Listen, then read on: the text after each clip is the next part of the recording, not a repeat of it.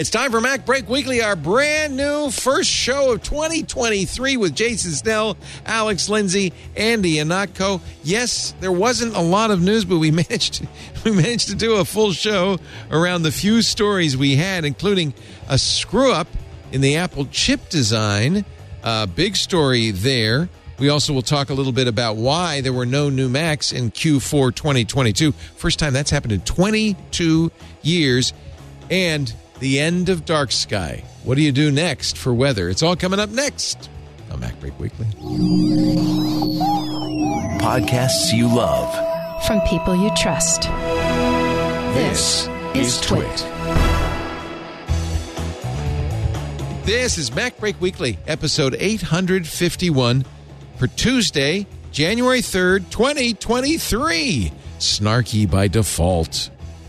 Mac Break Weekly is brought to you by ACI Learning. Respected companies and government agencies around the globe turn to ACI Learning year after year to help them maintain their competitive edge. Supporting organizations across audit, IT, and cybersecurity readiness, ACI Learning keeps your team at the top of their game.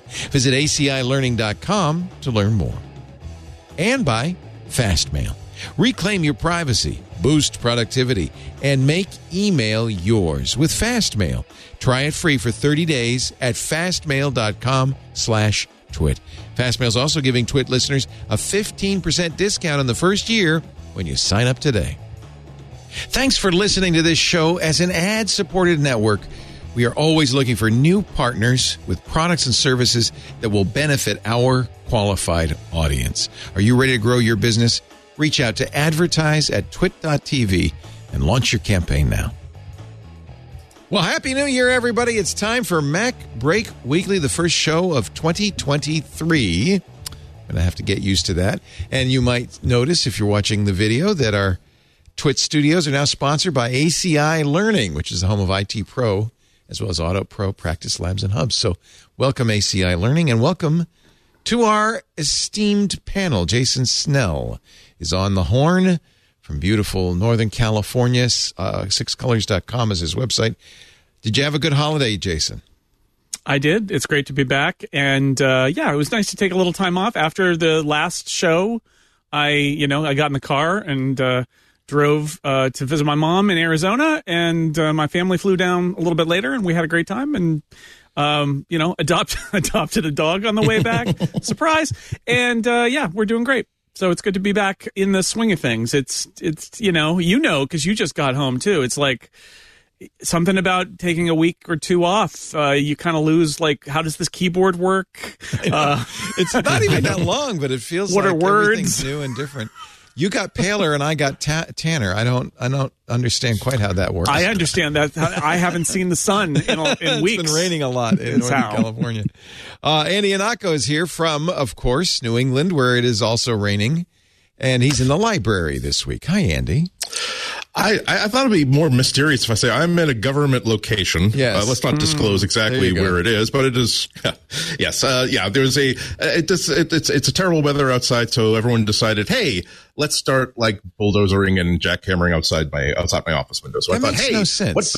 What better day than to walk in the rain with a backpack full of expensive gear? Well, I'm glad you did that. Thank you. We appreciate it. And it's great to have you.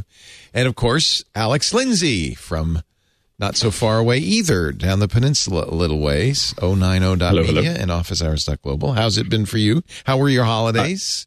They were great. It was dreary and cold and raining, just like I like it. It was. I've been in heaven. I haven't seen this much clouds and rain for years. I know at my house. It's funny. We it was dry when we left, and we went down to Mexico where it was raining, and we thought, oh no, because we went to the beach. But the sun came out. It was nice and sunny and warm. And a great way to spend New Year's Eve because they know how to party. Anyway, I hope you all had a wonderful holiday. We missed you. Glad to be back on a week where there's literally nothing to talk about. The one thing that happened while we were gone, and I saw a lot of mourning about it, the dark sky went dark. Apple, as you know, bought Dark Sky. And I guess January 1st was the last day for the app, yeah? Yeah, it joins Peanuts, the Peanuts gang in the Apple jail. saying, sorry, we have acquired you. You must not go out and entertain and amuse other people. Right the API continues, they say, through March 31st. But I saw a lot of people saying, there's nothing, as even Apple Weather with the new hyperlocal features and so forth is not as good as Dark Sky. Do you feel that way too? I would say, yeah. They did not. They Appleized it. It feels a little bit more, I don't know, but it just isn't. It doesn't have the same. I mean, I use Dark Sky since it was released, and I just feel like the ease of just even adding a city is much harder in Weather than it is than it was in Dark Sky. Like it's just like all the little things that make Dark Sky great. Apple has not. I don't feel like Apple added that back in. Weather is serviceable, but it's not great the way Dark Sky was. Yeah, we should say that there is, so the Dark Sky API became WeatherKit, and it has a REST API, so it can be used by websites or by Android apps or by anybody else. It's not just on iOS. I wrote a Python script and I use it for like my weather station. So you can do, people can still write apps that use it. It's just now it's the WeatherKit API instead of the Dark Sky API. I know like Carrot Weather, there are a bunch of other apps that give you at least the option to use that API. I think Carrot Weather also now has a new, because that's that app, it's a subscription app. It's a little pricey, but it's so good. And it actually has, among its many different layouts that you can choose and build yourself, one that it pretty much apes the look and feel of Dark Sky. So if you're desperate to get something that looks a lot like Dark Sky, Carrot Weather is worth exploring. The Apple Weather app, it's like all the other Apple apps, right? It's the data is the same, basically, but it's a stock app, so its features are all sanded off. And, Alex strikes me as somebody who doesn't want the 4 buttons sanded off version of any app, and quite rightly so. Quite rightly so. It's the little things, like just adding. I still haven't quite figured out how to smoothly. There's just usually a lot of swearing that goes on when I try to add a new city. Oh yeah, me too. It's like what I don't understand. I don't like I used to be able to just tap this and add a city, and it's like so it's not even like shaving off the edges. It's like taking away a really useful thing and making it complicated, which is very un-Apple. I don't quite understand how that happened. Especially when it takes you a little while to realize that, like, you just went on vacation or you went on a business trip and the app has not yet figured out that you're no longer in New York City or you're no longer in San Francisco, that you're now in New England. And so if you're thinking, wow, 58 degrees, wow, wonderful. Like, no. I kept getting rain starting warnings while I was in LA for the rain in Northern California. I got rain warnings all week and I was in Mexico. Yeah. Lisa said, Lisa's looking at her watch. She said the rain's going to come. I said, no, that's not here. It's in Petaluma. The sun is still going to shine here. At that, yeah. I also wanted to point out there was a funny Slate story last week about how apparently meteorologists hated Dark Sky. Because it took their job away. Yeah, well, so this is the thing, is like, it's not, meteorologists are all about the weather models. And if you read anything about this, Michael Lewis wrote about this in a couple of his books. The accuracy of the National Weather Service in the last 20 years, even since 2000, has improved dramatically. Like, we are so much better at forecasting weather. The computer models for weather forecasts are so good. But there is this moment where there's this sort of chauvinism, which is anything that isn't spat out of the computer model is considered lesser. And what they say about Dark Sky is, you guys don't understand. It's not a computer model. It's analyzing the precipitation radar and the direction it's moving and just extrapolating from that, which is like, that is absolutely true. It's not running a big computer model of the entire atmosphere. It's looking at where the rain is headed and saying it's headed toward you. But that's valuable in lots of cases, and that's why people like Dark Sky. And it can't be both. No, it's not going to be able to tell you based on that a sudden thunderstorm is going to appear or something like that in Oklahoma or something like that. But like, the reason people like Dark Sky is that you could look at where you were on the map, and it's what we all do with radar images anyway, right? Which is, it's coming my way, and it just put that into practice, and that's why people loved it. I felt very like James Bond. There was one point where I had Dark Sky and I could just see a cliff of water coming, and my wife was in Washington D.C. and she was with the kids, and they're walking around some of the things to see there, and I'm working at the office. And I literally said, I need you to get in. There's an Uber coming for you. I need you to get into that car right now. Right now. And she literally said, she closed the door, and suddenly the rain was like, it just. Get in the car right now. The car. I looked at it and I was just like, there's a wall headed towards my family. I will never understand why people are so, and I include myself in this, why we are so fascinated with weather. Especially here in Northern California, where the weather isn't, I could see maybe if you were worried about tornadoes or hurricanes. I don't think about it much except for the winter. I mean, during the summer, it's like, it's not going to be always anything. the same. It's going to be clear. And but during the winter, I pay attention. Yeah, I mean, go visit someplace that actually has weather, and where the weather can actually cause disasters. Like the difference between, like, last weekend when it was like low teens for the weekend in Boston, New England, that was a big deal because, again, my place is kind of old. And you have to make the choice of, do we really want to heat the whole house, or do we want to make sure the pipes don't freeze in half the house and just sort of bunker in the one half of the house you're going to keep super, super warm? And like I said, I lost my December 23rd plans were totally skeezicks because, again, high tides plus the rain meant that there was no way to get in or out of my neighborhood for a good 3 or 4 hours. And so you really have to know 24 hours in advance, is there anything I need to dread? Sometimes it's more than just, do I take a hat? It really is, okay, do I double check to make sure the sump pump is working? Do I make sure that the heater, that's the heater strip that's on the pipes that's sort of near the entranceway, do I want to make sure that those things are absolutely working perfectly? Because otherwise, it's dramatic, man. It is dramatic. The world's best terrible weather app, writes Russell Jacobs in Slate. He tells the story of Dark Sky, which I'd forgotten. I remember it was created in 2011 by Jack Turner and Adam Grossman, who did a Kickstarter, raised $40,000. It is, of course, we're talking about it because it's gone now. Apple bought it, and I'm sure they made more than $40,000 when Apple bought it. He writes, suddenly everyone I knew was a meteorologist pulling out their pocket-sized radar display to chime in about whether a baseball game would be postponed or a wedding ceremony moved inside. Was it perfect? God, no. The other thing that stood out about Dark Sky, it wasn't very good. Dark Sky's forecasts failed me on hikes, bike trips, park days, beach days, birthdays, and more. He says meteorologists hated Dark Sky. Yeah.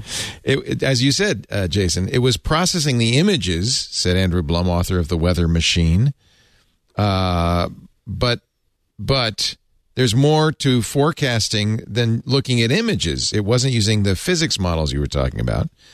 Any weather forecast beyond a couple of hours, he's quoting Andrew Blum here, any computer forecast beyond a couple of hours is going to depend on the weather models, supercomputer models that work according to the laws of physics. We're getting, right now, we're getting weather models about what's going to happen because we're expecting a lot of rain towards the end of the week. And I'm amazed that they said, well, Saturday it's going to be, I mean, it's amazing. That's, the 5-day forecast, the 10-day forecast.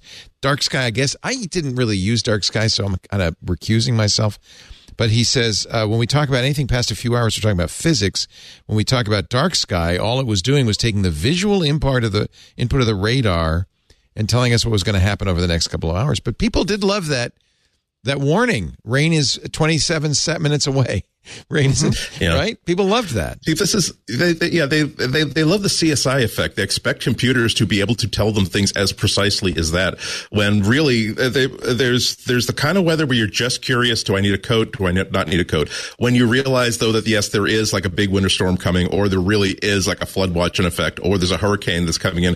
That's when you stop. That's when I stop using apps, and that's when I start going to the Twitter feeds of like my local meteorologist because.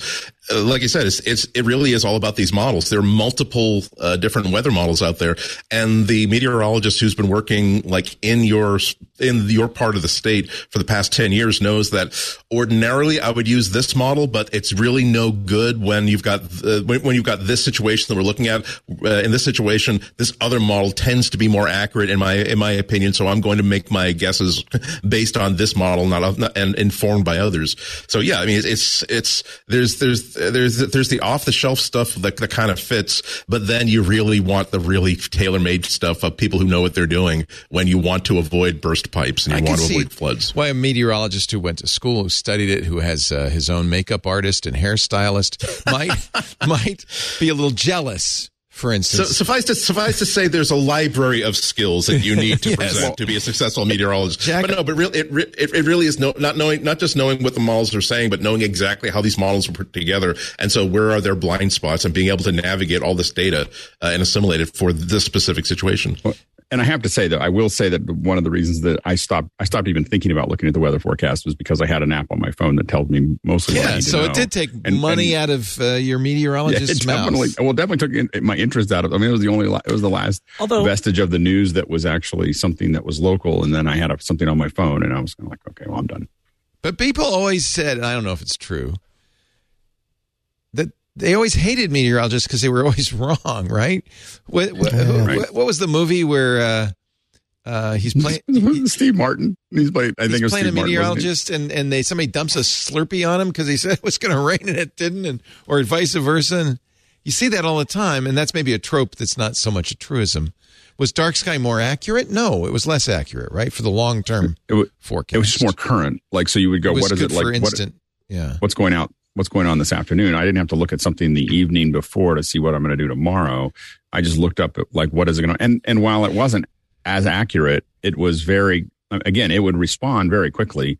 So it might be wrong for tomorrow, but it's usually right for the next couple hours, and so you'd see something because it's looking at that process. What? So, and the big, like weather.com and AccuWeather and these, they use NOAA's predictions, right? They use these big models.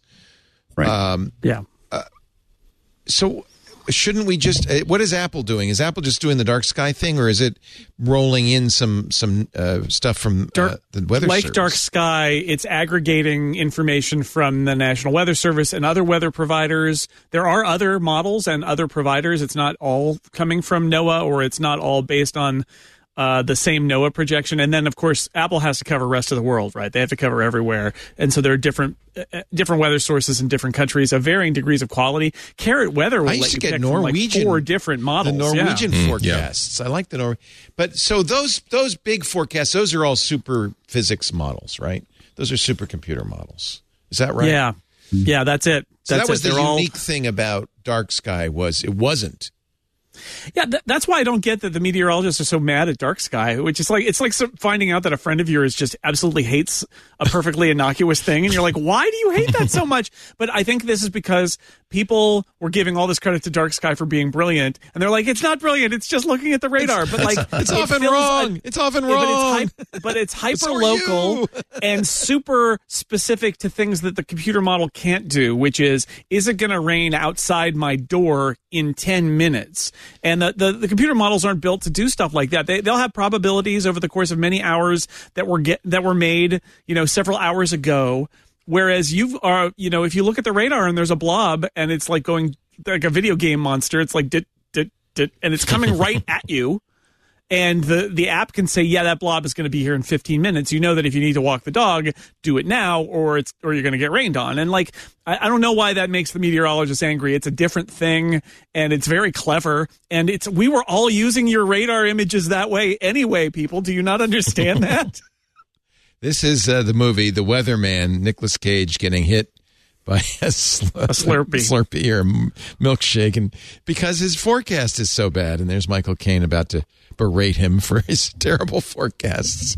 Well, judging by Nicolas Cage's hair, that was a long time ago. Like I said, it really is. The stats are amazing at how much better we've gotten at weather forecasting in the last 20 years. People hate weathermen.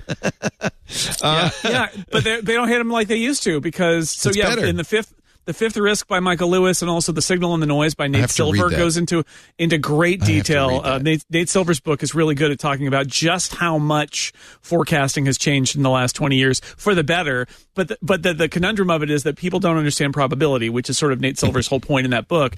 And the example is, look, if I tell you that there's a 30% chance of rain and so you don't bring an umbrella and you get rained on, you're mad at me. But I told you there was a 30% chance and this was in the 30%, right? And like, people don't want to know odds. 30%? Is it going to rain or me not? the odds, right? I don't need odds. So never quote me the apparently- odds, as Han Solo tells us. Yes, never quote the me. Book of Solo. Yes. So yeah, again, we just want to know what's going to happen, and the fact is, the computer models can't tell you exactly what's going to happen. Although they are way more accurate, way further out too. They say it's going to rain really hard on Wednesday night. You know what? Guess it's gonna. I mean, they're not wrong. They're not going to be wrong. But it's also though a chaotic environment, and no matter how good your supercomputer. The models got more complexity than the Earth is not possible, right? Exactly. Apparently, I didn't know this. The developers of Dark Sky more or less boasted when they first launched the app they weren't weather scientists. They had been working on a project called Tiny Face, which was an app designed to scientifically measure how small someone could make their face. Gee, I kind of wish that they were using highfalutin computer vision algorithms. I mean, they got there eventually, right? Yeah. How tiny can you make your face? Okay, so I'm sure they made a lot of money. Apple is charging, but not a lot if you want to use the Apple weather kit. If you're a $99 a year developer, as I am, and obviously you are, Jason, you can do half a million. You get like a million API. Half a million calls a month for your $99. But if you want to do an app, it's going to cost you as much as $1,000. Brian Mueller, the guy who does Carrot Weather, says that the prices are actually reasonable. He was holding his breath, right, about how expensive was that API going to be for app developers, and the answer is not. Apple's not trying to rip people off with it. It's a reasonably priced API, and I mean they have competition, right? Like that. That's the beauty of it is. If you don't want to use Apple's API, there are other options, which is not the case with so much of what Apple charges for these days. It's very unclear on this site if it's $1,000 a month or $1,000 a year. I'm going to guess it's a year since it's $99 a year for half a million. So it must be $9.99.99. Above a certain level, it's like call me, like ask for a quote. Yeah. That's kind of fun. It's a JSON interface. Yeah. It's a perfectly normal REST API, and you can use it like I've been doing with Python, and you get back a little JSON blob, and it's pretty cool, right? Because I am one of those people who is obsessed with the weather, even though I live in California and I have a home weather station and all of that. And I got so used to all of my data being retrospective, which is like what was the high yesterday, what was the low yesterday, and then I look at the JSON blob from WeatherKit. And it's the future. It's weird. It's like what will be the temperature later today? Nice. What about tomorrow? Yeah. And it's all just in there out 10 days, I think. Super easy to use. And if you're a registered Apple developer and you're using it for your own personal projects, you've got more API calls. You could query it every minute and you would never use the API calls. Alex, aside from the UI, which obviously you like the Dark Sky UI better, are there features missing in Apple Weather? I don't think that there's anything missing. In fact, there's probably more there that's there. It's just the interface isn't as smooth. And literally the one that frustrates me the most every single time, I just don't do it often enough. Maybe if I do it, is just adding a city. Like it just seems like I used to be able to just tap on it and just go, okay, I want a new city. And it's like you're scrolling through it. And I always figure it out, but I don't figure it out in a way that I remember. I just figure it, like I just bang on it and swear at it until I get a new city. And then I'm going like, okay, then I go back to whatever I was doing. Well, I guess we should do what all the magazines are doing. What are your top 5 replacements for Dark Sky? Besides Apple Weather, which everybody's got. Is there something better than Apple Weather? The worst part is that I'm probably just going to use Apple Weather. Like I'm frustrated with it. There. I'll eventually figure out how to get the city working. It's got a widget. And Carrot's number 2. Carrot's fun. Carrot, I'm all in on. I mean, Carrot. Again, if you care enough to pay for a weather app, Carrot's the one. You can set up the layout to be whatever you want it to be. You can choose. There's various levels of premium membership that lets you tie it into like local weather stations for actual accurate temperatures, which is always a problem here in the Bay Area because of all the microclimates. And it's snarky by default. It does like wacky.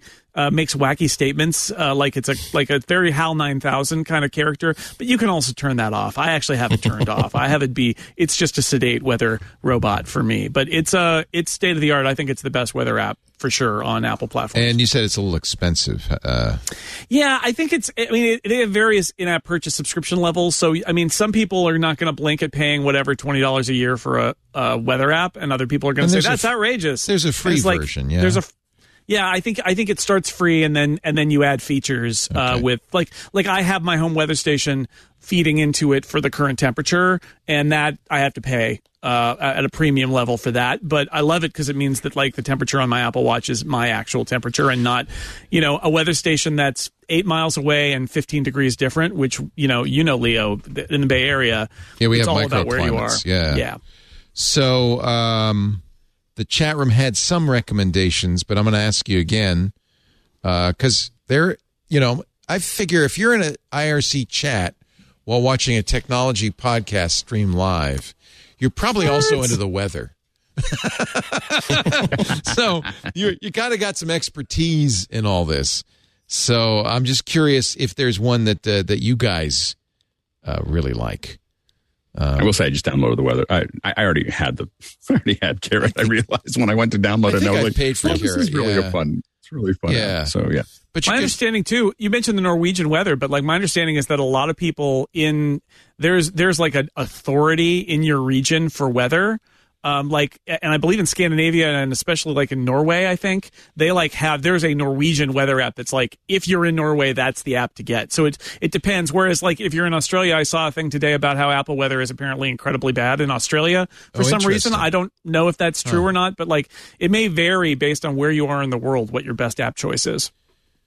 So with Carrot, you can choose a personality ranging from professional, Carrot will behave like a normal weather app, to overkill, Carrot will go way over the effing line.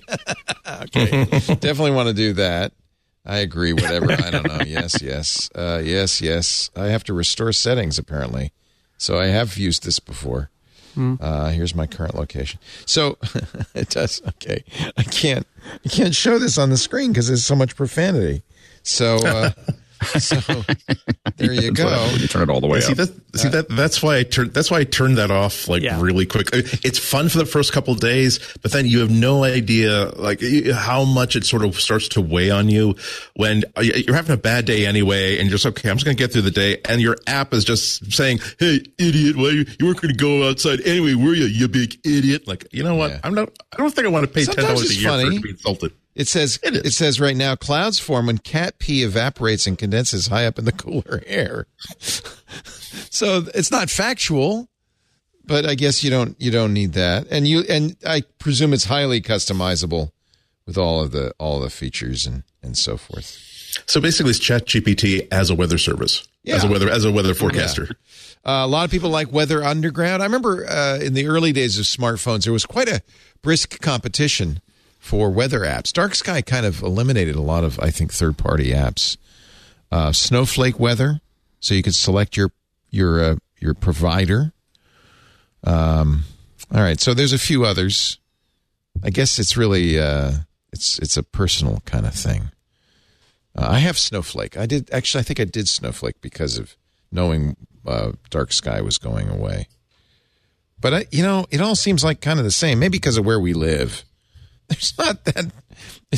And there's different flavors of apps, but there's not that many flavors of weather sources, right? In the end, there are only a handful of weather forecast back ends that exist. Yeah. And so, it's and I mean, on one level, that's the beauty of these weather apps is it's more like the interface playground. Like pick your poison. The weather is not going to change, right? It's just what app brings it to you in a way that you find enjoyable. Yeah. WeatherBug. Remember WeatherBug? That's still around. I paid for that way back in the day. That was a very early one. All right. Well, I think I was a little worried we weren't going to be able to get a 3 or 4 hour show out of this. But given that we spent 26 minutes discussing weather, I feel pretty positive about the future. We're now right in line with your standard local broadcasts. Yeah, exactly. We have taken small talk and turned it into a commodity. How about that weather? Oh, my goodness. Oh, my God. I'm glad I got those gutters cleaned because, oh, my goodness. I do like the ice dams, for heaven's sake. I do like the Salon app that Jason sent us, and I mean the Slate app. Sorry that you sent us. Highly recommend that if you're a fan of weather. It has a lot of good stuff in it, including some grumpy meteorologists. So angry. A little less coffee, guys. Come on. Yeah. I know it's raining outside, but just take it easy. Other meteorologists see the death of Dark Sky as an opportunity Jonathan Porter, AccuWeather's chief meteorologist, pointed to the group's own app for soon-to-be weather orphans. I shall have my revenge, Dark Sky. We have outlasted you. All right. So if you're sad about Dark Sky, so are we. We share your pain. The world's best terrible weather app is no more. Our show today brought to you by, we'll have more. Yes, there's more news in just a bit. ACI Learning. We want to welcome these guys to our shores. Our brand new studio sponsor, ACI. We've talked about IT Pro for years. In fact, I think since 2013, since they started. They are now a whole family of great stuff. IT Pro, Audit Pro, Practice Labs, Hubs, all under the umbrella of ACI Learning. ACI Learning offers fully customizable training for your team in formats for all kinds of learners: audit, cybersecurity, IT. Their partners at IT Pro, formerly IT Pro TV, recently became one of the many respected companies and government agencies around the globe who continue to turn to ACI Learning year after year to help maintain a competitive edge. ACI Learning's unique video platform hosts a library of engaging, conversational, and convenient on-demand video learning. If you love IT Pro, and I know you do, you will love it all. This is a perfect match for us. We thought, boy, if they want to sponsor the studio, that's a win all around. We're really happy to have them. Explore everything with ACI Learning. Build your organization's protection and readiness with IT Pro. Of course, they've got the team training for CompTIA and Microsoft IT, Cisco, Linux, Apple, Security Cloud, and more. But let me tell you about some of the other branches. Audit Pro. Courses are built in alignment with the National Association of State Boards of Accountancy, or NASBA, those gold standards in audit programming. They've got enterprise solutions, webinars, and the Skeptical Auditor podcast, which sounds like an awesome listen, I have to say. Practice Labs, too. Ensure your personnel has the opportunity to test and experiment before deploying new apps or updates without compromising your live system. You'll get a broad range of IT topics covering fundamental, intermediate, even advanced levels for all of your employees. It includes live hardware. It's not simulations. You get rapid learning tool interoperability, LTI. You get integrations. You get standardized reporting and evaluations. It's a vendor-agnostic platform. Works with everything. You get localization and customization options as well.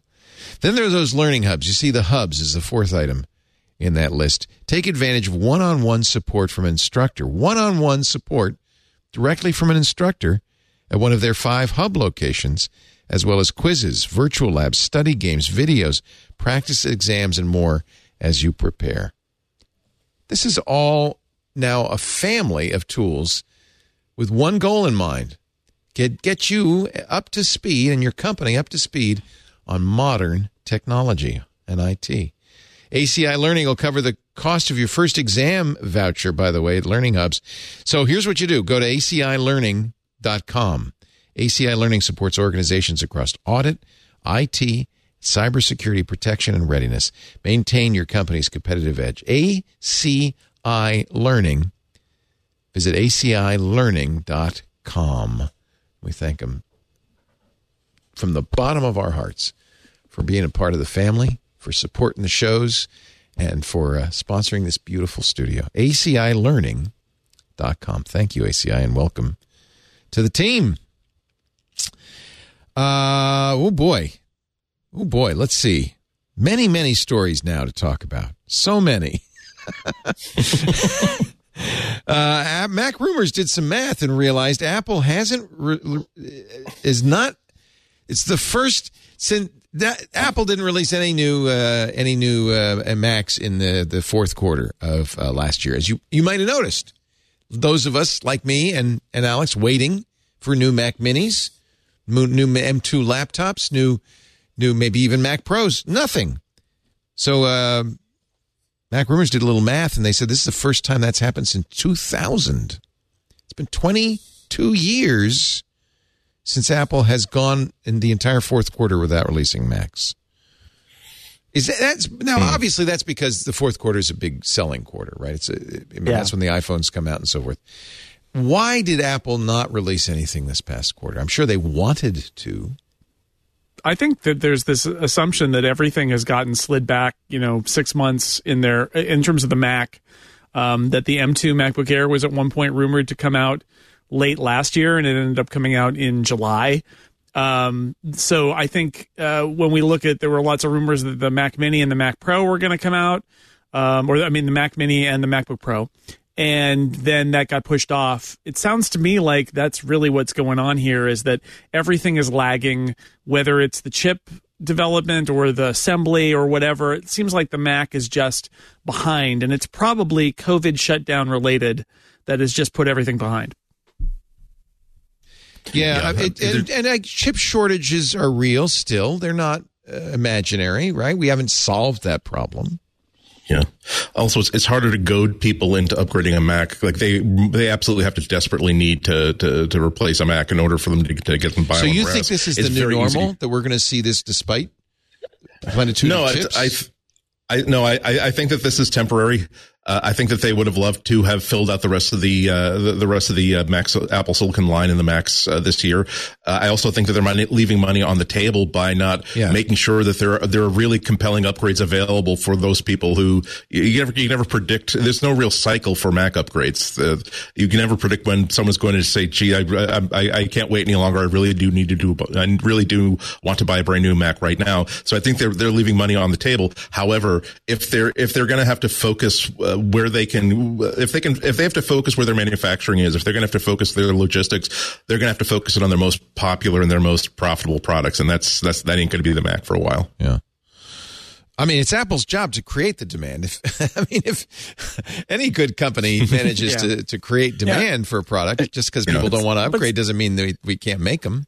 It's a little less like it's going to be the product under the tree, though. And that's Andy's, I think, very excellent point, is that an iPhone or an iPad is more likely than a Mac Mini to be under the tree. So getting it out in the holiday quarter seems less vital. The MacBook Air, absolutely, and they missed last year, but it's out in the channel now since July, and I'm sure they sold a bunch for the holidays. But yeah, it feels a little almost antiquated to say, oh, we got to get our Macs set for Christmas, right? Like, I don't think that's what is driving their holiday revenue, is a brand new Mac drop in October. And there also could be calculations like managing their quarterlies, of going, we're going to make whatever we wanted to make for the fall, and we want to push this to release in the spring, in the first quarter to fill that out a little bit. Yeah. So sometimes that happens as well. Remember those days though when you were young and you were looking forward to getting that Commodore 64 or the VIC-20 under the tree. And those were the days. It's not quite the same as getting a Mac Mini. I wasn't even asking for no $399 computer under the tree. I was hoping that I would get a pair of socks I didn't have to share with my sisters. Thank you very much.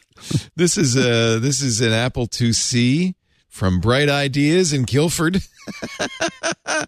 Here we are in Midway, Utah, where little Johnny is hoping to get a 2C for Christmas. Little Johnny apparently has spreadsheets he needs to do.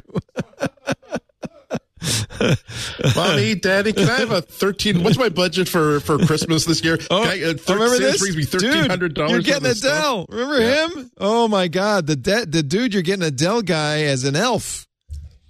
Yeah, the Apple IIc under the tree is a little bit like the Lexus with the big bow on the hood, right? It's there's that Jonathan Colton song about a kid wants an Atari 2600 under the tree, and I feel that one. That was me. That was absolutely me back in 1977. How about this Tandy 1000 HX PC compatible, only $399? We should get this for the kids, honey. Think of all they can do. And, honey, you can store over 50 recipes in its RAM. And I'll be downloading porno when you're asleep. Just $3.99. Very slowly. Yes, we ASCII, but yeah, it's ASCII art, but it's hot ASCII art. So, here comes. Leo, are you saying we don't have anything to talk about? Is that what's happening? now? Yeah. Here comes E.T. The dog's all excited. E.T. is going to leave a little something. Maybe the E.T. game. Oh, my God. Oh, no. Oh, what a Christmas this is going to be. Oh, this was the game. Ouch. Ouch. Yes. Elliot, get this out of here. Can we say that, E.T. always had that pro-environmental bent, so he does not want to put more coal into the ecosystem. So let's have something that's a little bit safer for the environment, such as E.T. game cartridges. Yeah, let's bury those in the landfill. That was funny. This was a collection of vintage holiday computer commercials on. You can find anything you want on YouTube. But I love it. The E.T. cartridge. And you may remember the history of that was they were rushing to get it out in time for Christmas because it was a movie tie-in. And as a result, it was the world's worst video game. Yep. It ended up in a landfill near Albuquerque, as I remember. When the company decides to simply take a write-off for inventory, and that's a bad visual when the company is legally required to not only put in a landfill but bulldoze it to prove that these are now unsaleable. They can't even figure out how to give these things away and somehow make it look good for the company. That's probably make the case that killed the Atari 2600. I mean, certainly there were a lot of very unhappy families who excitedly bought that and put it under the tree. And the kid said, "What's that smell?" Burke is saying in our chat, as a 12-year-old kid, I knew the E.T. game sucked. By the way, speaking of games, Fortnite is coming back to iOS, at least according to Tim Sweeney of Epic Games. In fact, Sweeney tweeted next year on iOS before New Year's Eve.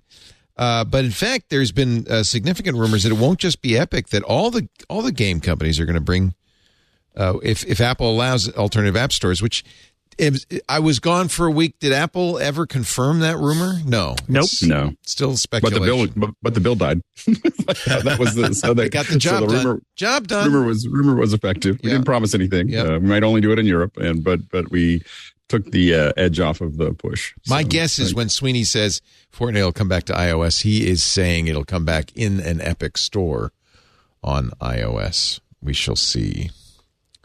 This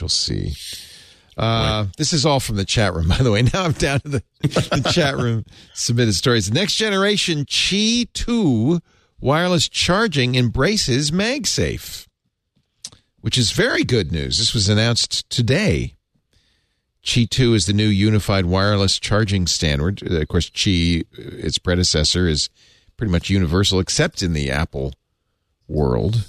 Although Apple phones will work with Qi chargers, just not as well as they do with MagSafe. So now MagSafe will be part of it. It's called the Magnetic Power Profile. Devices that adopt Qi 2 in the future will use the same MagSafe magnetic technology in the iPhone. Do they license it from Apple, or are they just kind of copying it? I think it's a standard. I think Apple is probably in the standards body, and I think contributed. The story on Mac Rumors says supplied by Apple, which makes sense, right? They're in the standards body, and it's this typical Apple thing where they're like, "Well, we're going to just do this, and then you can have it if you want." Right. It's like, okay, right. Great. Hey, speaking of things that are not coming this year or next year, Apple, according to Ming-Chi Kuo, is canceling or at least postponing mass production for the iPhone SE 4. Kuo said this in a series of tweets. He's still tweeting, I guess. Ming, come on over to the Mastodon, though. Water's fine. Kuo says he believes Apple will delay or scrap the device due to consistently lower than expected shipments of mid-tier and lower-end smartphones. Not just iPhones, but smartphones in general. And there was another story about just to jump this in there, about the iPhone 14 Plus not selling well either. So it's interesting, maybe some limits to the shape of the iPhone market that Apple didn't realize. Or people wanted the Pro. Is that possible? They said, "Well, if I'm going to spend that much, I'm going to spend $100 more and get a Pro." Right? I think a lot of people are buying Pros. Yeah. Pro is selling well, apparently. In fact, Apple says they're back in stock and they've started running ads again for them. So yeah, I can see they did you notice that? I got a kick out of the fact that all the ads during football games were for the iPhone 14 no Pro, and I was like, I see what's going on here. And then right after Christmas, the Pro ads came back. Yep. So I guess the stock is coming back. But I do wonder if, because by all accounts, the 14 is doing fine. I wonder if there's just a limit to Like if you want the cheaper phone, you just get the cheaper phone, and you're not like shopping for the more expensive cheaper phone or the cheaper phone, and that level of complexity in the product line is like not relevant to the buyers who are down there. It's interesting because it's like Apple keeps trying to do an alternate cheaper phone, right? The Mini and now the Plus. And I mean, maybe the answer is that there isn't room down there for that much variation, and that really should just be there's the one simple, the iPhone 14. Everybody knows what that is, and then beyond that, like give me the Pro, and that's it. I don't know. Yeah, and is the world changed enough that now it's really, really hard to sell a phone at that expensively anymore, that Apple's going to have to figure out how to get a couple $100 off the price from now on?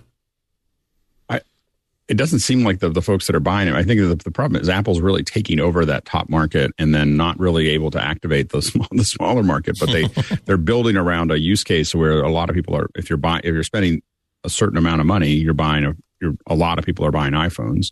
I run into a handful of people that have high end Android, but generally I find people are looking for a better deal when they're getting an Android. That's most people that I run into that have Androids. Right. And so I think that if people are buying into that, they're just buying up. I know mine is, when I buy one, it's kind of stocked. Like it's like, we're going to add all the things to it. So. But I meant like more like the 14 and the 14 Plus. Like it's not so much that people are lukewarm to the phone or its features, but that people who are not interested in paying top tier are now saying, "Gee, whoa, I'm not sure this is going to be worth the amount of money for upgrade. I think I'll stick around with my 11 or my 12 for another couple of years until something excites me about this." And given that there's so many really good Android phones out there that really are kind of, I would really put them in the same weight class as the 14 and the 14 Plus. And they would be costing about $150 to $200 less. I mean, one of the reasons why Google's Pixel phones got so many awards this year was simply not necessarily because they were the greatest phones in the world, but because they were seen as exceptional value for everything that they were delivering. And it would kind of, I hope that Apple makes sure that whatever they're doing with the non-pro line of their phones, people can still get like a top tier iPhone of the year without necessarily feeling as though they're paying $150 that they're not getting value from. Yeah, I think that the lock-in, of course, is the thing for the Android is that an iPhone user very rarely goes to an Android interface. And so it's, they're making decisions within the iPhone, ecosystem. I think that the issue also is that when you look at, if you bought a Pro 2 or 3 years ago, I mean, I still pretty good. I think it's hard. Yeah. It's a step down to go to, if you buy a Pro, you can go a solid 2 or 3 years before you buy another Pro. But the ones that are the Plus or the regular ones or the Minis are so much less than that Pro that you even bought a couple years before that, without the third lens and without without those pieces. So right. I think that becomes, because I don't think there's that much difference between the Pros, but there is a big difference. There's a big drop off from the Pros to the regular ones and the Plus. Yeah, but I think the biggest competition that Apple has for the 14 are the iPhone 11 with a cracked screen, like where people are, if a cracked screen, a cracked screen is a good, out of Apple Care is a good excuse for someone saying, "Oh, geez, well, if I'm going to be paying a few $100s for a replacement screen anyway, this may as well be a good time for me to upgrade." But if they feel as though the price of an iPhone 14 is way more than they would like to spend, and they're not necessarily seeing or feeling the advantages of the 14, that will get them to spend the $300 for a replacement screen rather than upgrade and sort of wait it out for another 3 years. I think, though, the iPhone 14 itself is actually selling pretty well. I do think, though, that you get to the heart of this, which is if you're in that situation, like Apple is, I guess, made this assumption that when you're shopping for an iPhone 14, you're going to behave like you do when you're shopping for an iPhone 14 Pro, which is, all right, now do I want the bigger one that I spend more money on? And I don't think that that's what an iPhone 14 buyer is doing at all. And to Andy's point, like, I think that that's where they're looking at like, I don't want to, I'm definitely not buying the Pro. Do I want to fix this screen? Do I want to hold off a year? And for them, they're much more price sensitive, and they look at the 14 and they're like, well, yeah, I'm just going to get the 14. I'm not going to spend more money for this slightly larger one. And that's a totally different algorithm that they're going through than what an iPhone Pro buyer is going through. And I think maybe this shows that if this report is true, given what happened with the Mini, that Apple really doesn't understand who's buying the iPhone 14 in that price category, because they keep trying to market them an alternate product to also sell, and nobody seems to be buying it, which is fascinating, right? Like Apple knows a lot about the iPhone buying market, but apparently not everything, right? Like they have not gotten this one right. And I've read some articles about this that I didn't really think about that much, but there's a status thing that gets very much connected to whether it has 3 lenses or 2. Like you look at it, it's like, not an accident that they're so visibly different, is it? And that's why you put fins is on your Cadillac. But like, I know that like until my wife had I gave her the 13 and got the 14, and she, but before that, she was always just I need you to take pictures of the kids. Like maybe at some event, because she had like a 10 or something like that. And she was just like, oh, I need you to take that photo because I want to actually keep it. And I think that that's the problem. But I think that one of the challenges for Apple is, can you keep going at that pace with the pros? And so there's still hundreds of millions of people that have older phones. And so that's the market that Apple's really going towards, because once you get a pro, the changes, if I wasn't on this show, I wouldn't be upgrading every year. I would be skipping a year or two between phones because it's kind of like the same problem that PCs have, is that Excel runs as fast as it's ever going to run on a PC, unless you're doing really heavy tables. And so the PC market has a hard time getting people to update. And these phones, Apple has to find ways to, or not Apple, but the developers have to find ways to push the phones harder, because the big reason that I got the new 14 was 48 megapixels, which I have a hard time getting it to do all the time. But yeah, I think that oftentimes we ignore, and I mean all of us, not just the people in this conversation, but we ignore the fact that I do believe that for the majority of the people, a phone is a practical and functional item, that they don't get excited about the new camera. They don't get excited about, oh, well, this has a new A14, 16, 18, A22 chip that's going to be well set up for AR and VR. Oh, this is more system memory. I really do think that this is, at some point, their old phone gets worn out. And so they have to buy a new phone. So they buy a new phone that's within the price range that they feel as though is about what they spent for the last one.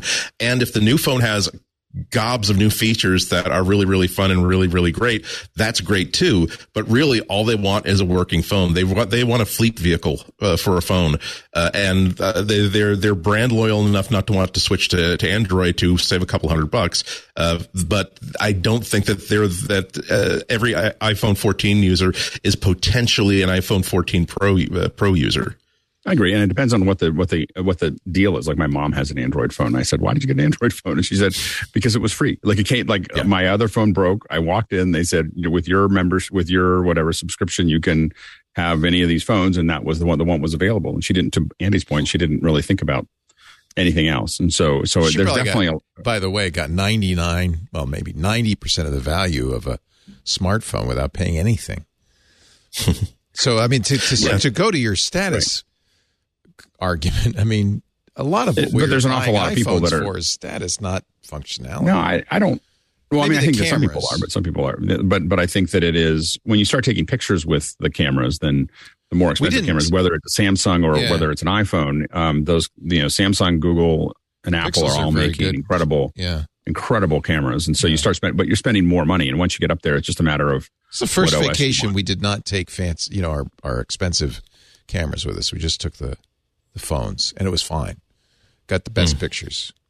I take my bigger cameras out every once in a while, but it's pretty really shifting, far between.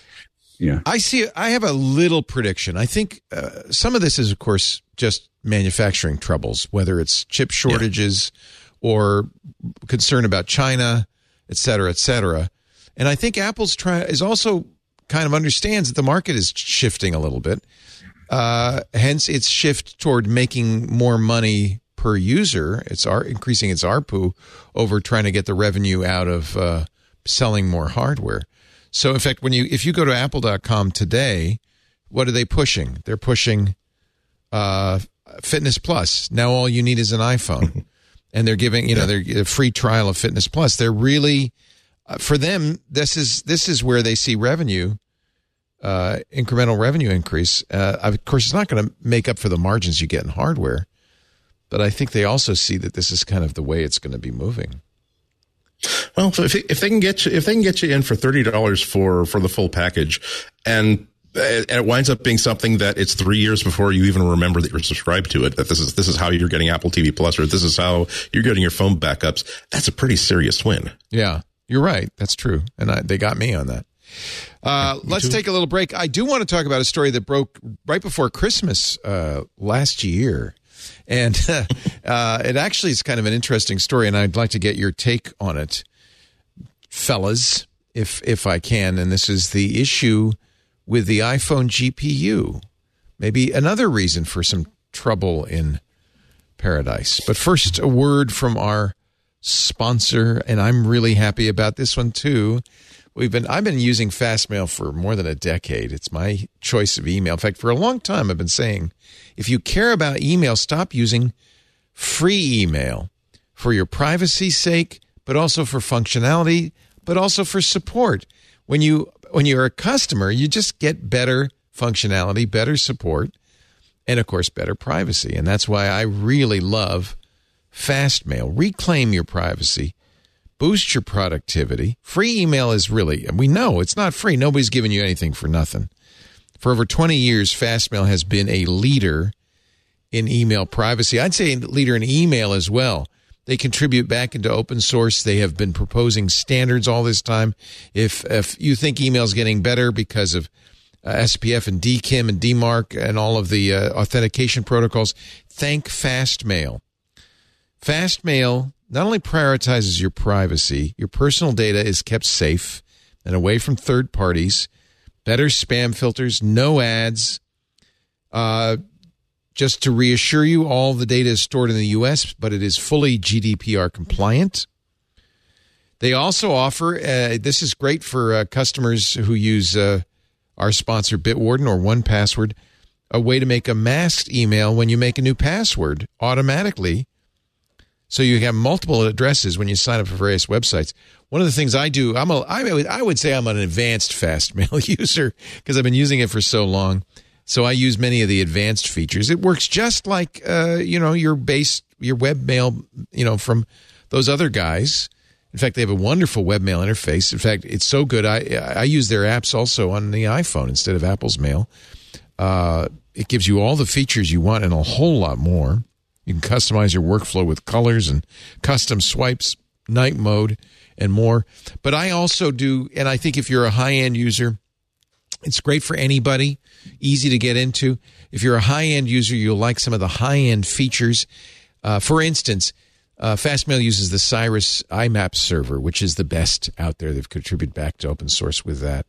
But Cyrus and Fastmail's implementation allows you to do real IMAP, unlike Google, which is real folders.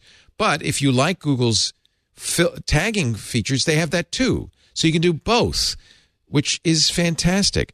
They have fantastic built-in automatic spam protection, but I like the fact that I can access the Civ tool that they use and write my own code. You can actually code your own filters if you want. You don't need to. They have an automated system that works very, very well. But I also write some special custom filters and tie that in with the IMAP folders and the tags. You've got an amazing power tool. You can organize your inbox with scheduled send. All this is very easy, by the way. I shouldn't probably push the high-end features, except that's what I really love Fastmail for. But you've got scheduled send, snooze, folders, labels, search bar. Keep track of all the important details in your life easily with Fastmail's powerful sidebar. If you like the privacy proposition, you can move your calendar and contacts and notes over to Fastmail too. And it works just the same. It's a very powerful system. It's where I keep all my stuff.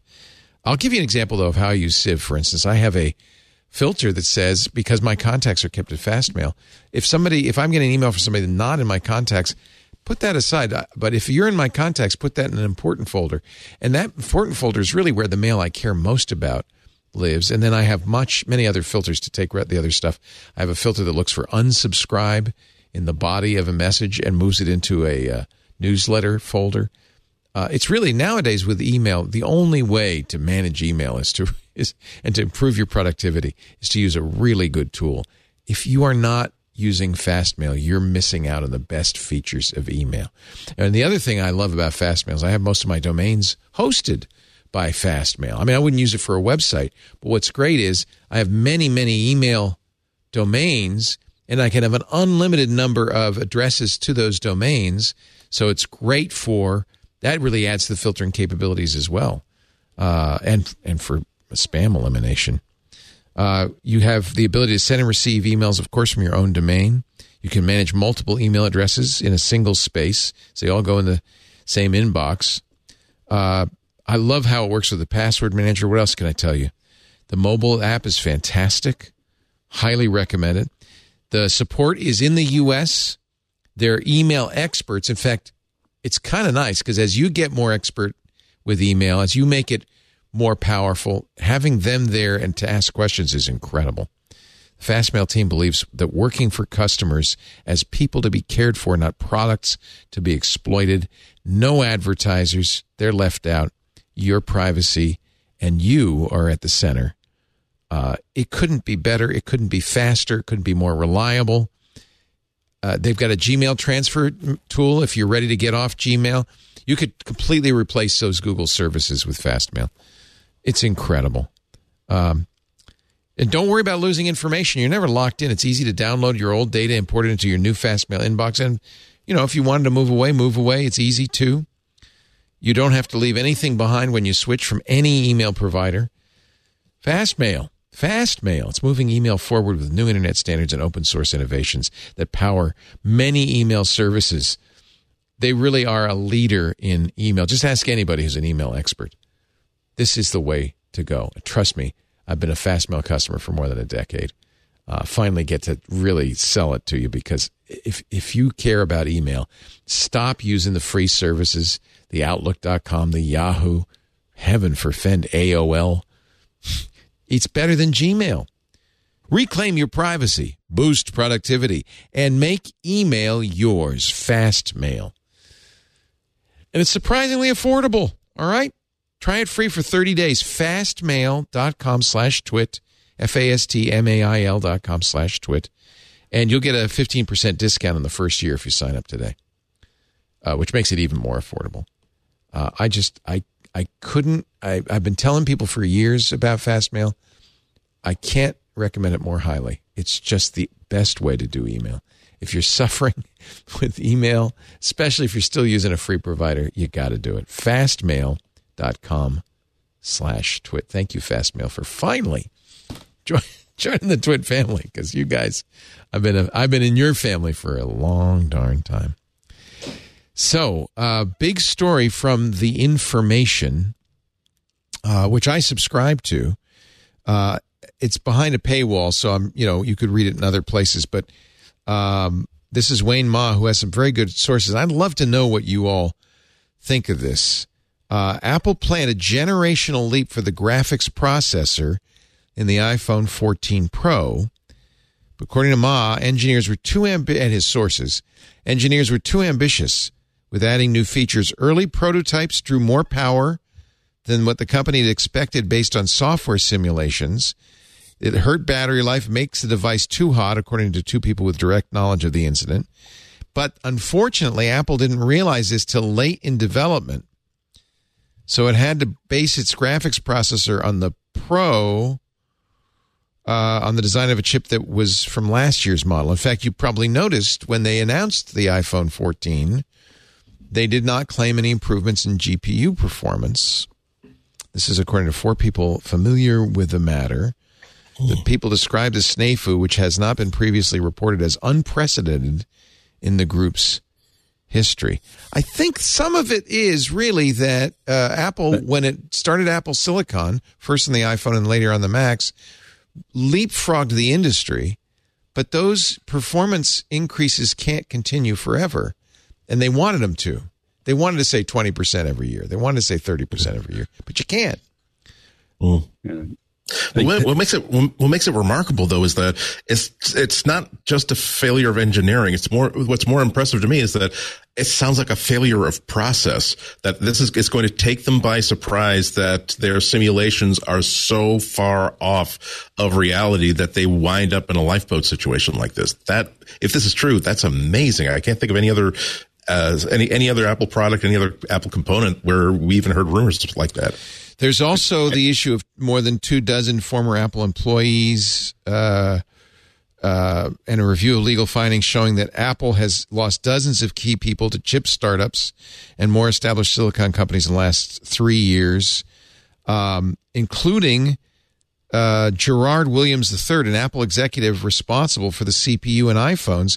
He left to create Nuvia, a name you will remember because, of course, they were snapped up. Was it Qualcomm bought them in a year or so ago? Well, and we're looking to see what Nuvia's impact will be on the Qualcomm processors. Alex? I mean, once Apple. By the way, I think they had it in the article as snafu, but technically it would be FUBAR. FUBAR would be the right one. Snafu is a report on situation normal all effed up, as opposed to FUBAR, which is effed. Beyond all recognition. Beyond all recognition. So, yeah. And I don't know if it would rise to FUBAR. Let's get your military terminology correct. Okay. Exactly. We just want to make sure to get your nomenclature correct. Yeah. So as a graphics person, this is a little bit of a yawn. I mean, so it couldn't do ray tracing, and you'll see almost no ray tracing anywhere on a phone.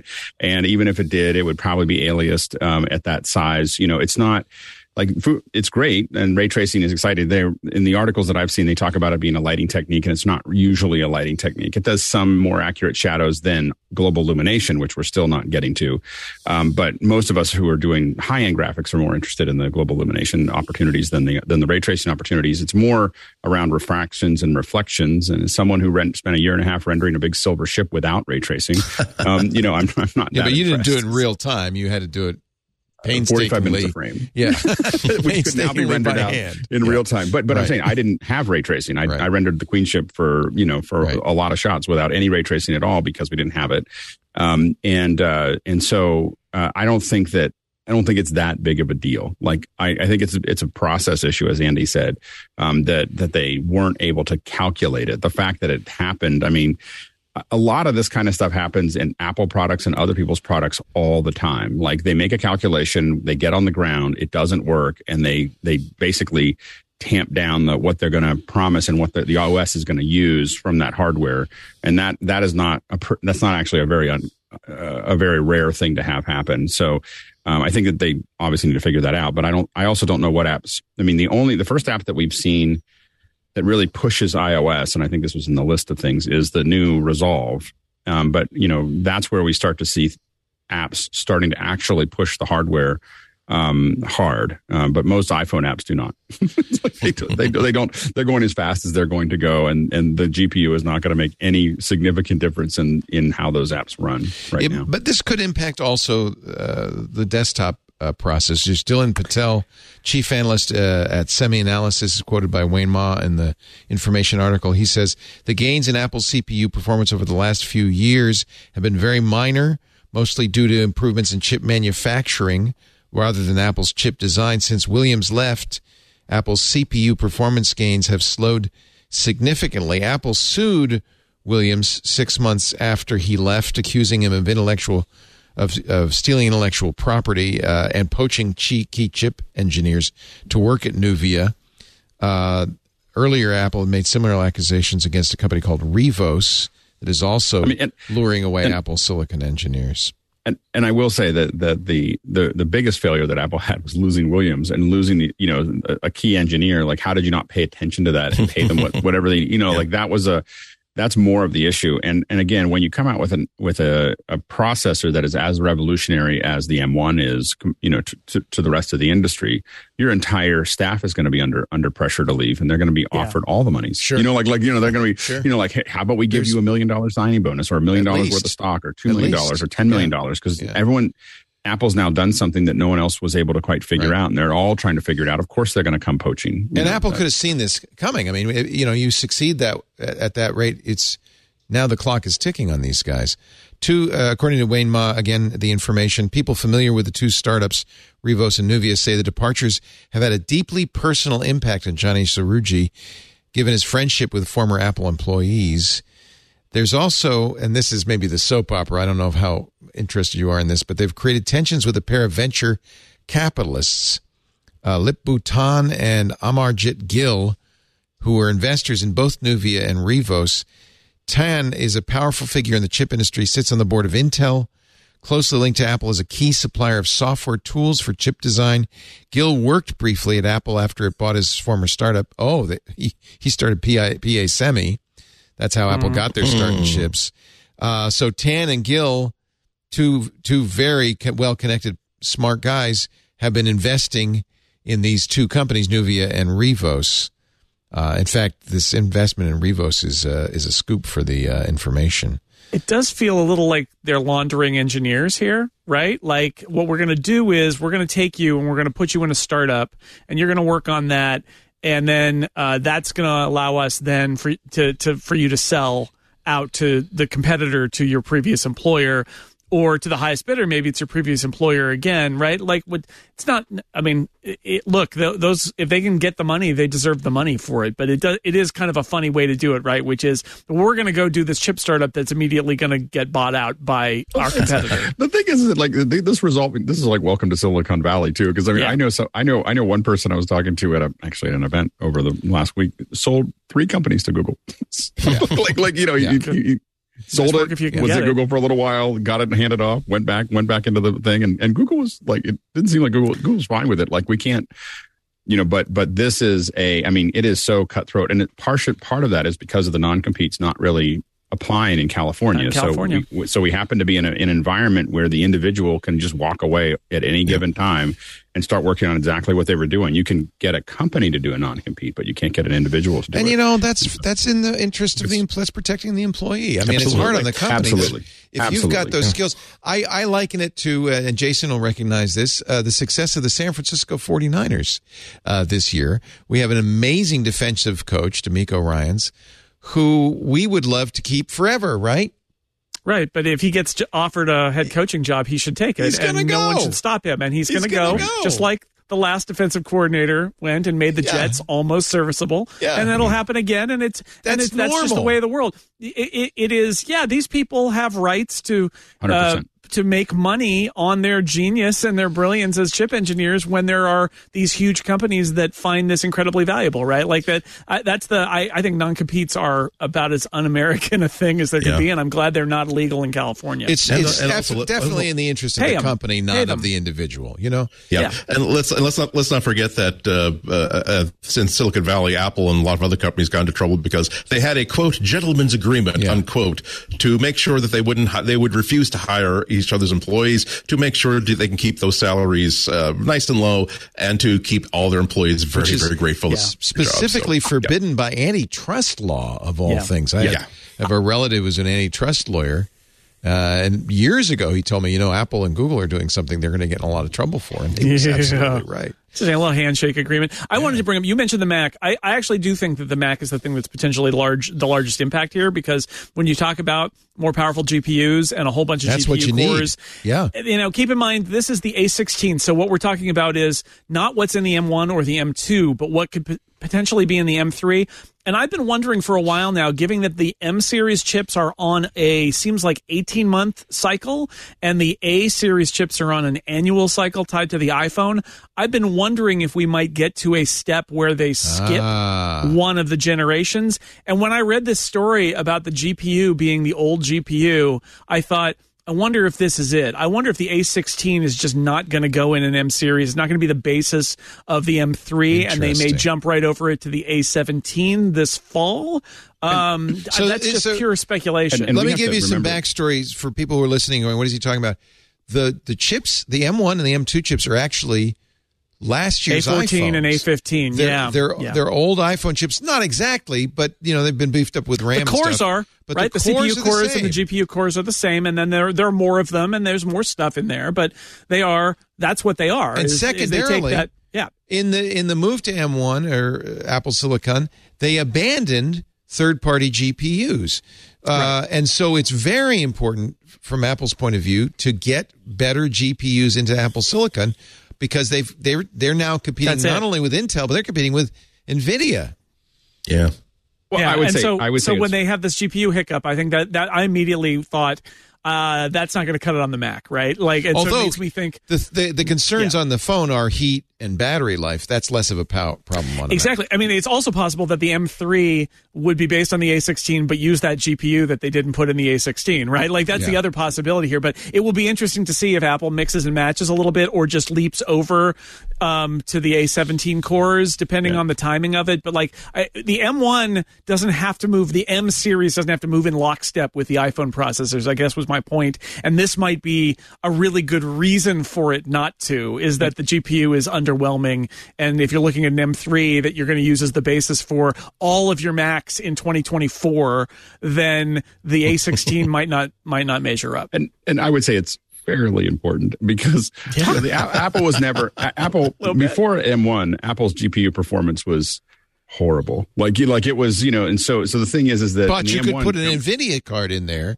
No, you couldn't. That was the problem. You only had ATI. That's right. You had to do AMD. You only had the AMD. That's right. You had to do Radeons. You see, I aged myself. ATI. But the AMDs. Yeah. And the AMDs that worked on the Mac were not very good, and so graphics performance was not something that we expected as this. And talking to, the M1 has jumped dramatically forward with graphics processing. But as you said before, if that's your number one concern, you should get a PC.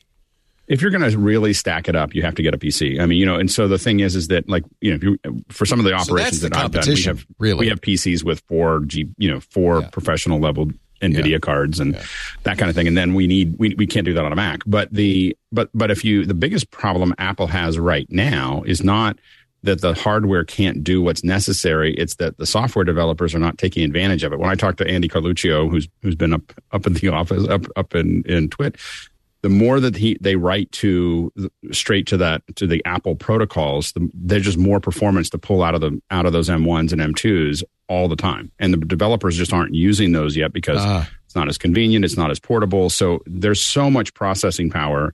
I mean, we can take my little studio, can do 16 1080p outputs, from Zoom at one time, and it's still just kind of humming along at about, I don't know, I think it's like 60%. Like, it's like, whatever. Yeah, we're running your four videos, mine as well, I guess, on kind of a base level Mac Mini. Mac Mini. And it could do a lot more. So the thing is that, like, when I'm running Resolve, we used to have a Mac Mini for each of you. Remember Skypeosaurus? Yeah. We used to have your own dedicated Mac Mini. Now we're running all of you in one Mac Mini, and there's a lot of headroom. We could do a lot more. And that Mac Mini could do 8 of us, and so the thing is Apple's already made this giant step forward. The developers haven't caught up. Most of them haven't caught up to taking full advantage of it. So the real and where I see it, like in Resolve on my studio, it's my drive speed, my RAM. Those things make a big difference. I'm not tapping the CPU out. I only see it tap out when I'm doing like compression and a couple other things. And so, and photogrammetry. But I think that I think that Apple, if the GPU didn't improve that much over the next year, it probably would impact very few people, very, very few users. But it obviously, we want to see it keep growing at the pace that it's been growing. There's a certain amount of pride too. You don't want to say, well, we're not great on GPU, but that's the way it is. You want to compete. We got used to. We spent a decade not being able to say, well, it's a Mac. We don't really expect it to be that good. At that. But, Williams, according to Wayne Ma, Williams and Srouji had grown close. The two men and their wives socialized together outside work. To convince Williams to stay, Srouji offered Williams a 6-month paid sabbatical. Williams declined it. Court filings show that on Williams' last day at Apple, the company threw a going-away party with Srouji and his lieutenant Santanam praising Williams' work and presenting him with an iPad engraved with a message, "Thanks for making us fast." Not surprising, because because of that job market, if he leaves, if they leave in 2022, they could be back in 2024. Right. Yeah. Well, days later, Williams founded Nuvia with 2 other former Apple colleagues. Okay, true. Right. And the answer there was $10 million of stock that they got to do something. You got to understand on these all big you say companies- is, what are they offering you? And I'm going to match it. Except you cannot match it if what the option is. I'm going to start a company. I've got two VCs, Gill and Tan, who are who investing in it. They took board seats, and then I'll be back in a couple of years, and you'll be giving me $2 billion. How are you going to? And I'll be that? running, and I'm going to run it because Johnny Shruji isn't going anywhere at Apple, and this time I can run my own thing and call my own shots. That's the other part of this, right?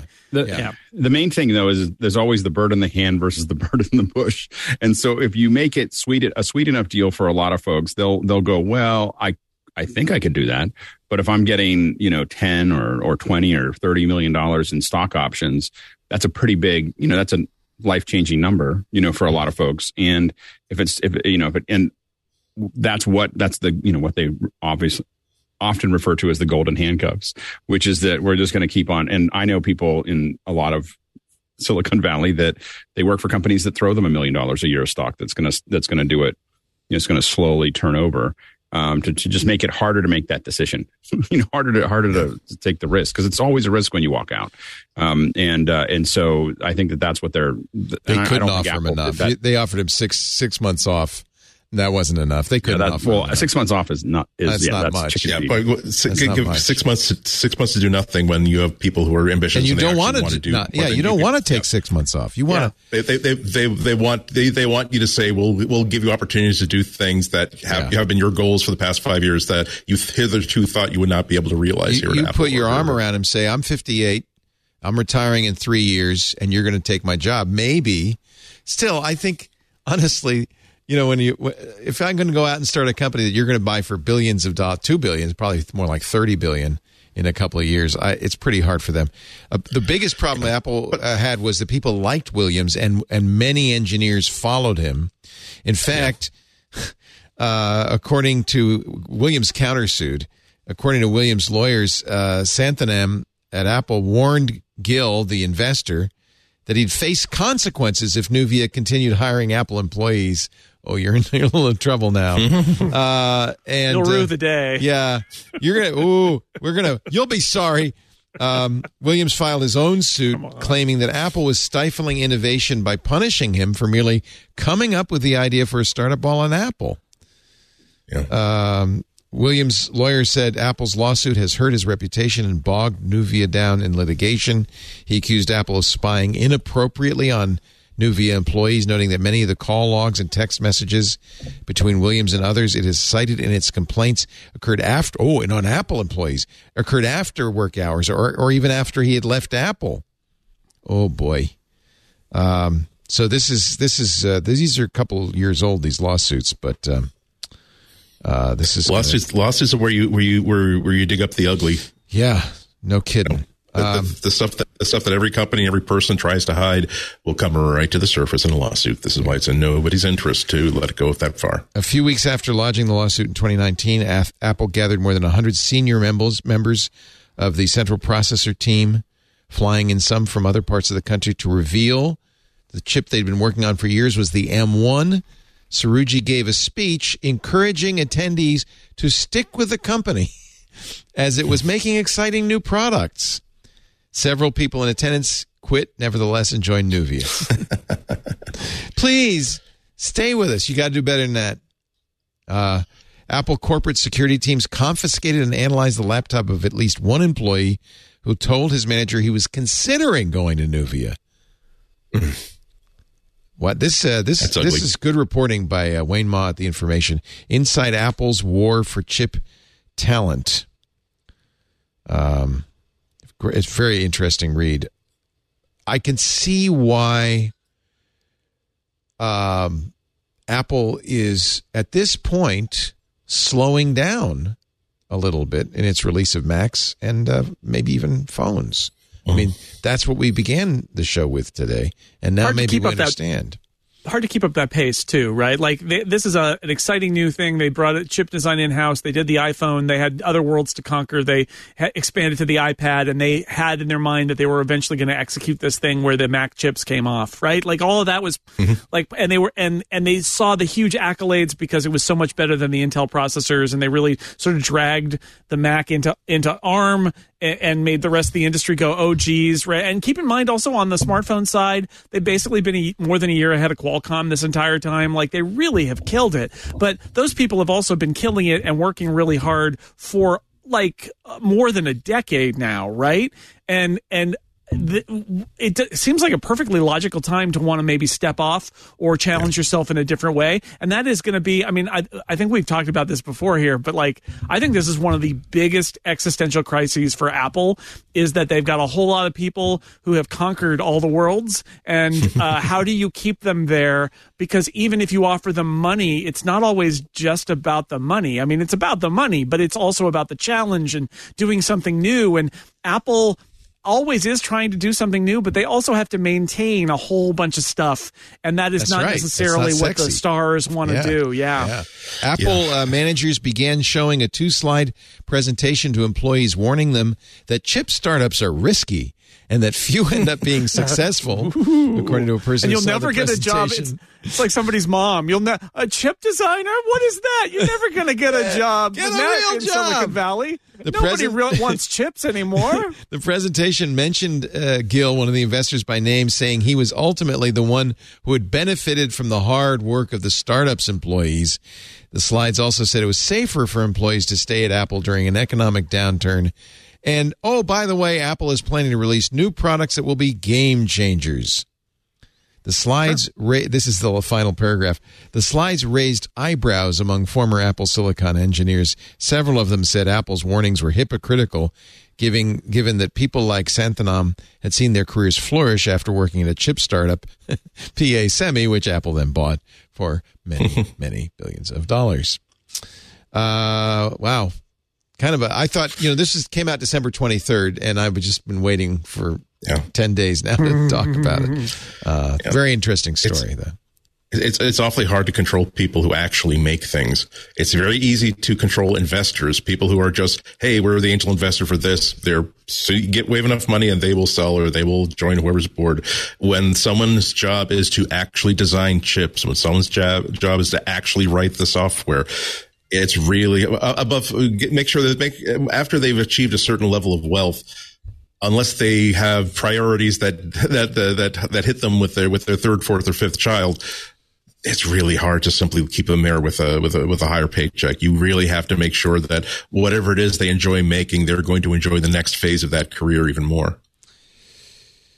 In non-Apple news, but relevant news, and this is another story that everybody was talking about while we were on our break. LastPass had perhaps the worst thing that could happen to a password manager happen to them. They admitted finally that the hackers who had broken in stole customer vault data, and that as far as we can tell, all of the customer vaults were lost to the bad guy. So I only say this as a word of warning. We advertised LastPass heavily for several years. They were a studio sponsor in 2020. And so I guess I owe you an apology. We still use it corporately, but I guess my recommendation would be at this point, maybe it's time to look elsewhere, or at the very least, if you're going to stay with LastPass, you now need to change all your passwords. Because the hackers have had those vaults for at least a couple of months now. That means they're brute forcing it as hard as they can.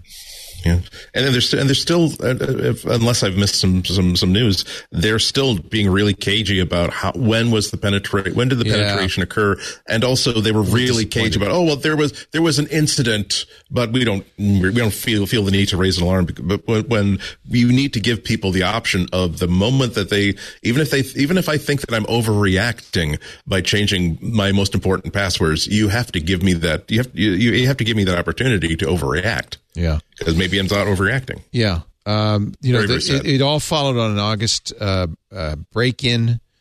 And then last month, November, LastPass CEO said certain elements of customer information were gained. Now we know that the certain elements included your vaults. And also because LastPass did not encrypt metadata like the sites that you had passwords for, all the sites you'd visited. I hope you all use a strong master password and two-factor. even then, there's some risks. Steve Gibson will be covering this in a few minutes on Security Now. The title of his show is Leaving LastPass. We at the time, when the first information came out, Steve went over it and said, you're probably all right because failing, the password vault's well encrypted, and failing the loss of those vaults, you're probably all right. Well, now we know they got the vaults. Something to pay attention to, I guess, because brute force is very powerful these days.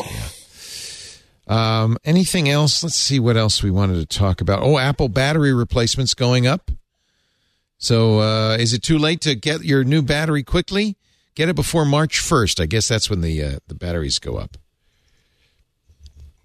Yeah, and also check for Apple warranty extension programs to see if your phone or your laptop actually has a extended warranty for just the battery. Because oftentimes I've had this experience myself, and I've heard other people have that experience where they took their laptop in for an unrelated issue, and then they found, also we gave you a brand new battery because you're under a warranty extension program for replacement batteries on this model. And so, all right, that's great. Out of warranty fee will go up by $20 for all iPhone models prior to iPhone 14. If you have a home button, that's how you can tell. Your price will be going from $49 to $69. If you have a Face ID, from $69 to $89. For MacBook Air models, price increase will be $30 from $129 to $159. For the MacBook, it's a shame because these batteries used to be pretty easy to replace yourself. In fact, in the early days, you could just open a hatch. Yes. Now I think they're pretty well glued in. They're not. I'd have to look at iFixit, but I would guess you do not want to do your MacBook Air battery unless you're very handy. Well, last time I swapped the battery, it wasn't so bad. Yeah, because the battery's up by the top and it's not glued in. You can just pull it out. If it is, it's one of those things where you put the warmer on it and then pull it out. But I mean, they're pretty easy, I think, in the grand scheme of things. I don't know about the M2, but the M1 and that whole generation of Intel at the end, it wasn't so bad. iPad batteries also going up. All the batteries go up, presumably because of increased costs. Yes, I mean, I don't think it's just a money grab. I think they probably cost them more to make. And batteries, especially, are in demand for so many things, including so many electric cars now that that battery stuff is just super expensive. Yeah.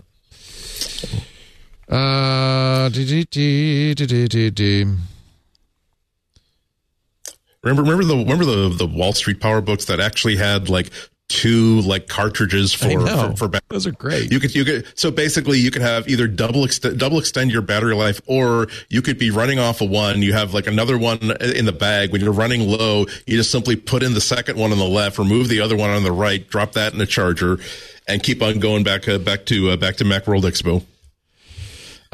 Nothing. This is the last story. And then we'll get to your picks. And I don't even know if this is a story. Apple adds iOS 16.2's Home app upgrade to internal list of major issues.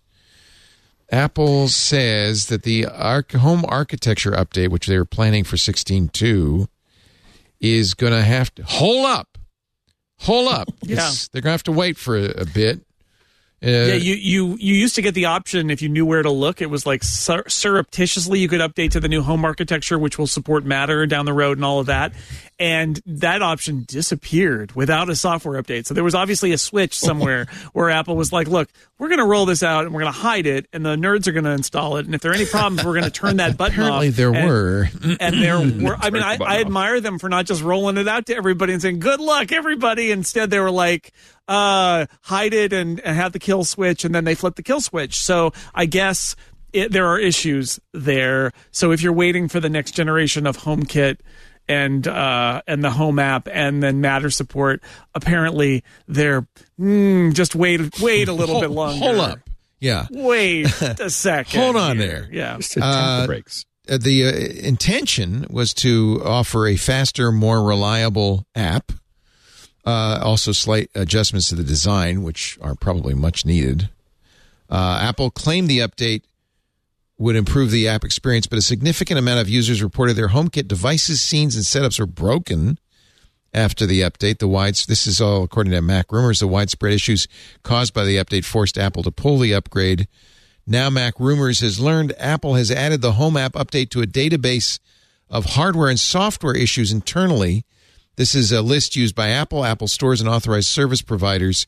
Typically, it only includes widespread issues faced by customers. It's rare that you'd see this for software. You see it for hardware more. So a big deal. This is in effect a warning to customer service and technicians. Yeah, that doesn't work so good.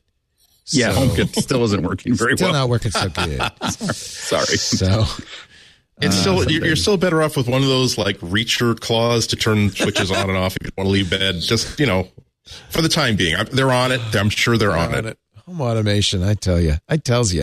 Jason, I feel like you're a home automation guy. You got all the light switches. I got some lights. I got some stuff. I got it. Although my favorite home automation stuff is the stuff that's invisible and that regular people don't need to know is smart. So like the Lutron Caseta stuff, which is it's got its own back end wireless network that doesn't ever go down.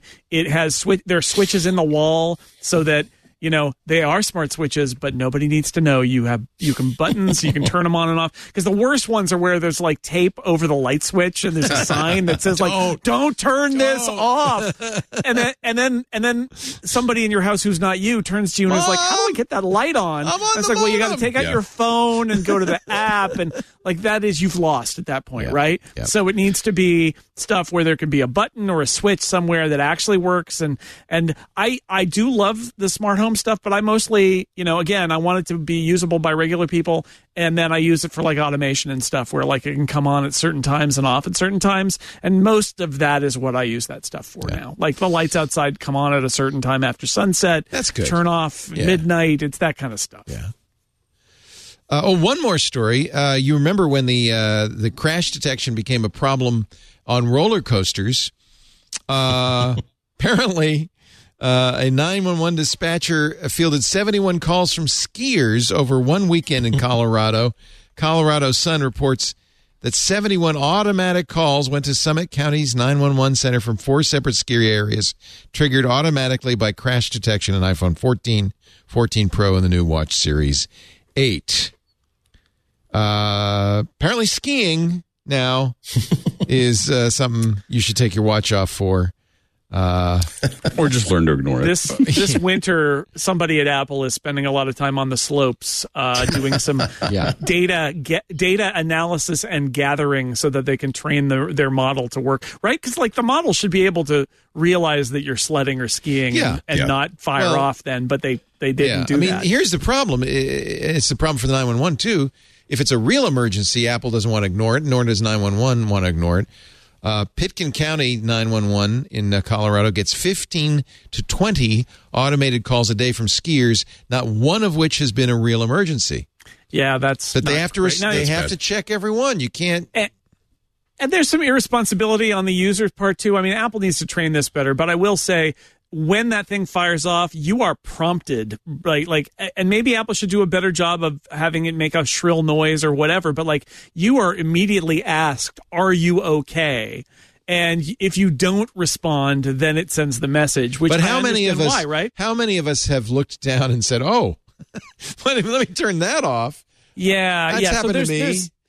But again, I think that this is on Apple to make that more visible, and two, the training. Either the training needs to be better, or it needs to lock out certain areas. But it sounds to me, I'm actually surprised that stuff like sledding is setting it off, because while I know that there are bumps and stuff, I get it.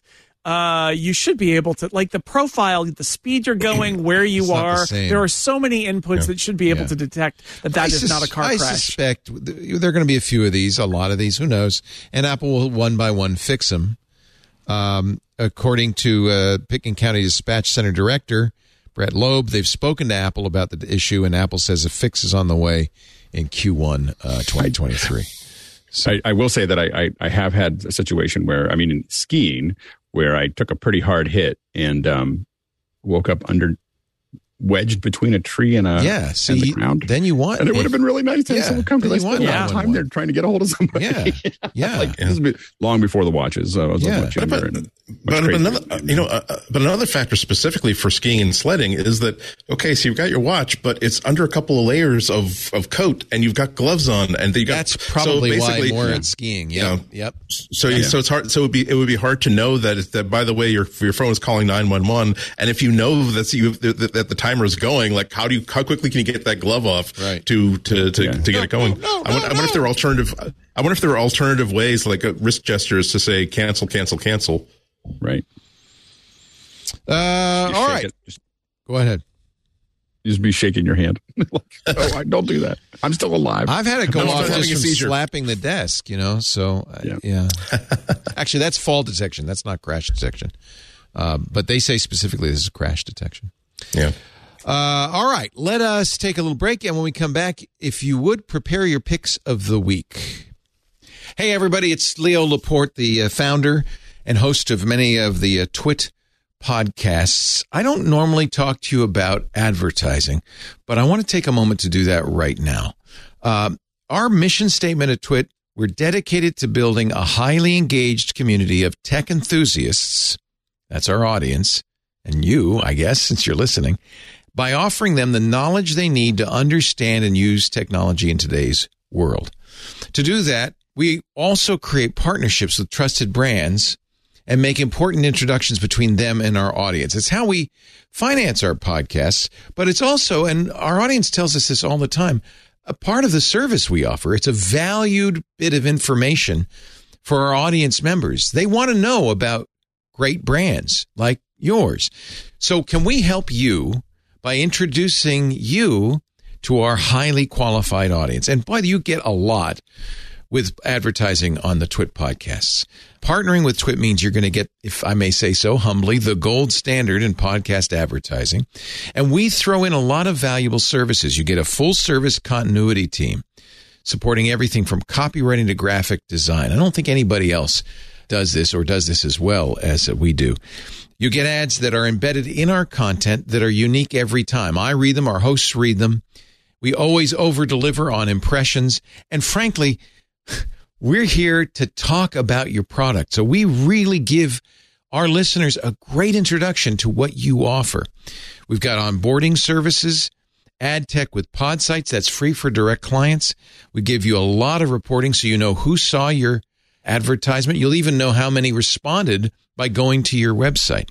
We'll also give you courtesy commercials that you can share across social media and landing pages. We think these are really valuable. People like me and our other hosts talking about your product sincerely and informationally. Those are incredibly valuable.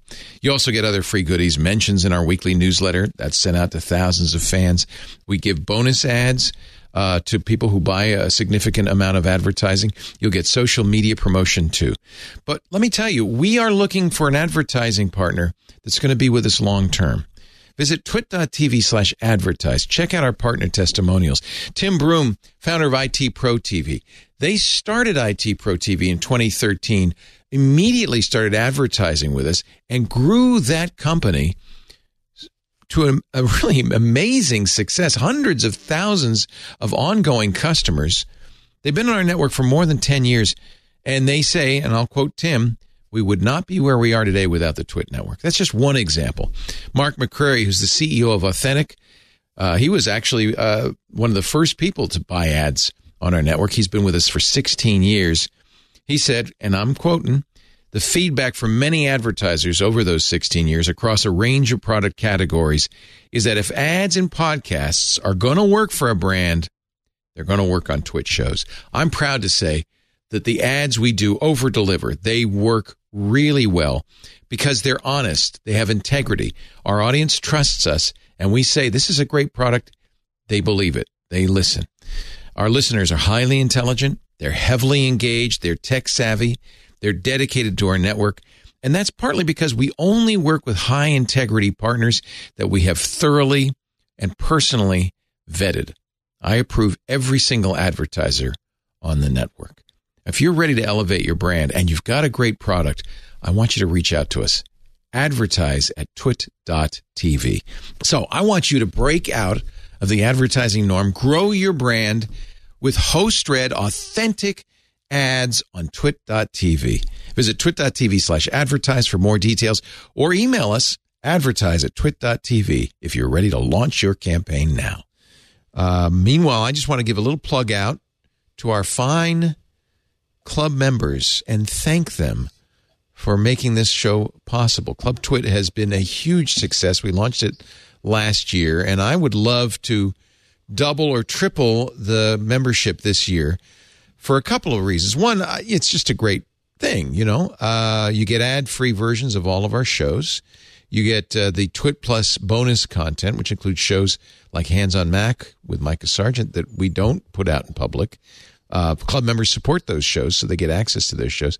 You also get access to our fantastic Discord, which is really, I've been even when I was on vacation, I spent some time hanging out in the Discord in the coding channel. There are channels for all sorts of geeky activities, including all of the shows. All of that for just $7 a month. Now, that's a pretty good deal, but there's an even more important reason why you should join Club Twit. It helps us keep Twit not only going, but growing. That $7 a month makes a huge difference to us. So I am very grateful to those of you who've already joined. I know a lot of you have. But if you haven't yet, please consider it.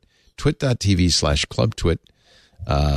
This is kind of a big deal, says Doug M. in our Discord. It really does make a big difference. You probably saw maybe you didn't, but everybody in podcasting did see the article in The Verge this past week about how podcasting was about to crash because advertisers were pulling back significantly. We've known that for a couple of months. It really makes a big difference. Twit.tv/clubtwit. You know, someday I dream of a day where we don't even need advertisers, where the club supports it all. That would be fantastic. Twit.tv/clubtwit. Join us, says the club. All right, time for the picks of the week. Let's start with the big bucks guy, Alex Lindsay, so I'll know how much I have left for Jason and Andy. No whammies. Big bucks. So I was able to pick up I got a little bit of a sale on a June oven, and I love my June. I love my June. So much fun. Yeah. It's so much fun. I think I've made a meal every day in it since I opened it. I love it so much. I got it from I got it from my mom. Because she's 90. She just turned 90 yesterday. Happy birthday, Mom. Yay. And she, it doesn't cook much anymore. So she said, honey, I just put a bagel in and it knew it was a bagel and it toasted it perfectly. And then they have an egg thing. You could put an egg in and it'll cook the egg. And she got one for me. She said, this is so great. So it's really, it did come up. The discussion did come up with once you have one, the egg sandwiches for the whole family would be easier to do if we had two Junes. Exactly. And then we could do the bread in one of them and the eggs in another. That's exactly the problem, together. Right? Yeah, I have to do two separate stages. I need a second June. Yeah. My wife was like, whoa, just one. I was like, but we can stack them, and so you cannot stack them. I have to tell you, they need to cool. They need that fresh air all around them. Yeah, these are not Mac Minis, Alex. You can't like quad the processing power by just simply. Yeah, so this is a chicken that I made, and literally I just followed the instructions. I'm like, it says go buy these things. It's got a little probe. Throw some veggies down. I put the probe in. I turn the thing on, and then and if I wonder how it's going, I just go to my phone. It's got a camera. So show me the video. Show me the video of the. Oh, it looks pretty good, and so it is. And then it'll pair to multiple phones. So so not everybody has to use my phone to use it. They can so my kids can have their own whatever they want to do. The new ones are air fryers too. Do you use the air fryer at all? I haven't used the air fryer yet. I literally I just gave it to Carlita about at Christmas, and so okay. So I've only had a couple days, but it's just like obviously it replaced the very old toaster, the 20-year-old toaster that we had.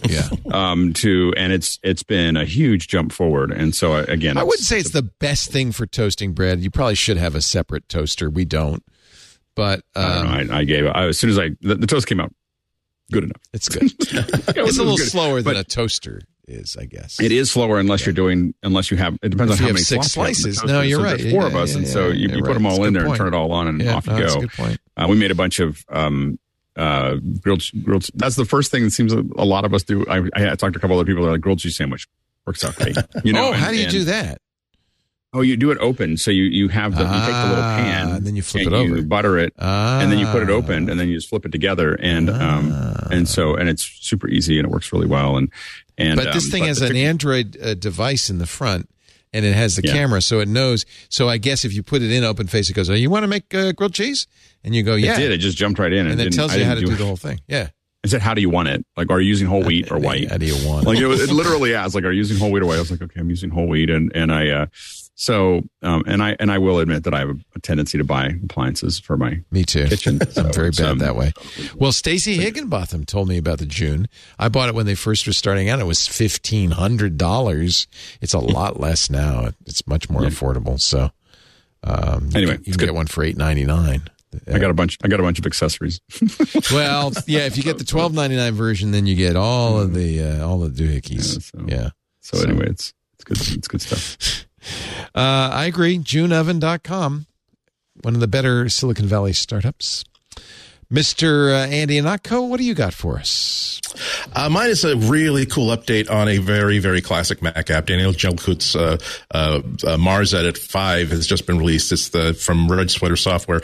It is it's for writing blogs without having to actually go through the WordPress interface or your blog interface. It is basically a Mac word processor that is intimately connected to your blog. So much so that when you first fire it up and set it up with your URL and your account number, it can actually just basically grab every single one of those blog posts and put it safe on your desktop, so that now the truth, so to speak, of all the stuff that you've written for your blog is now actually on your Mac and not necessarily on the website.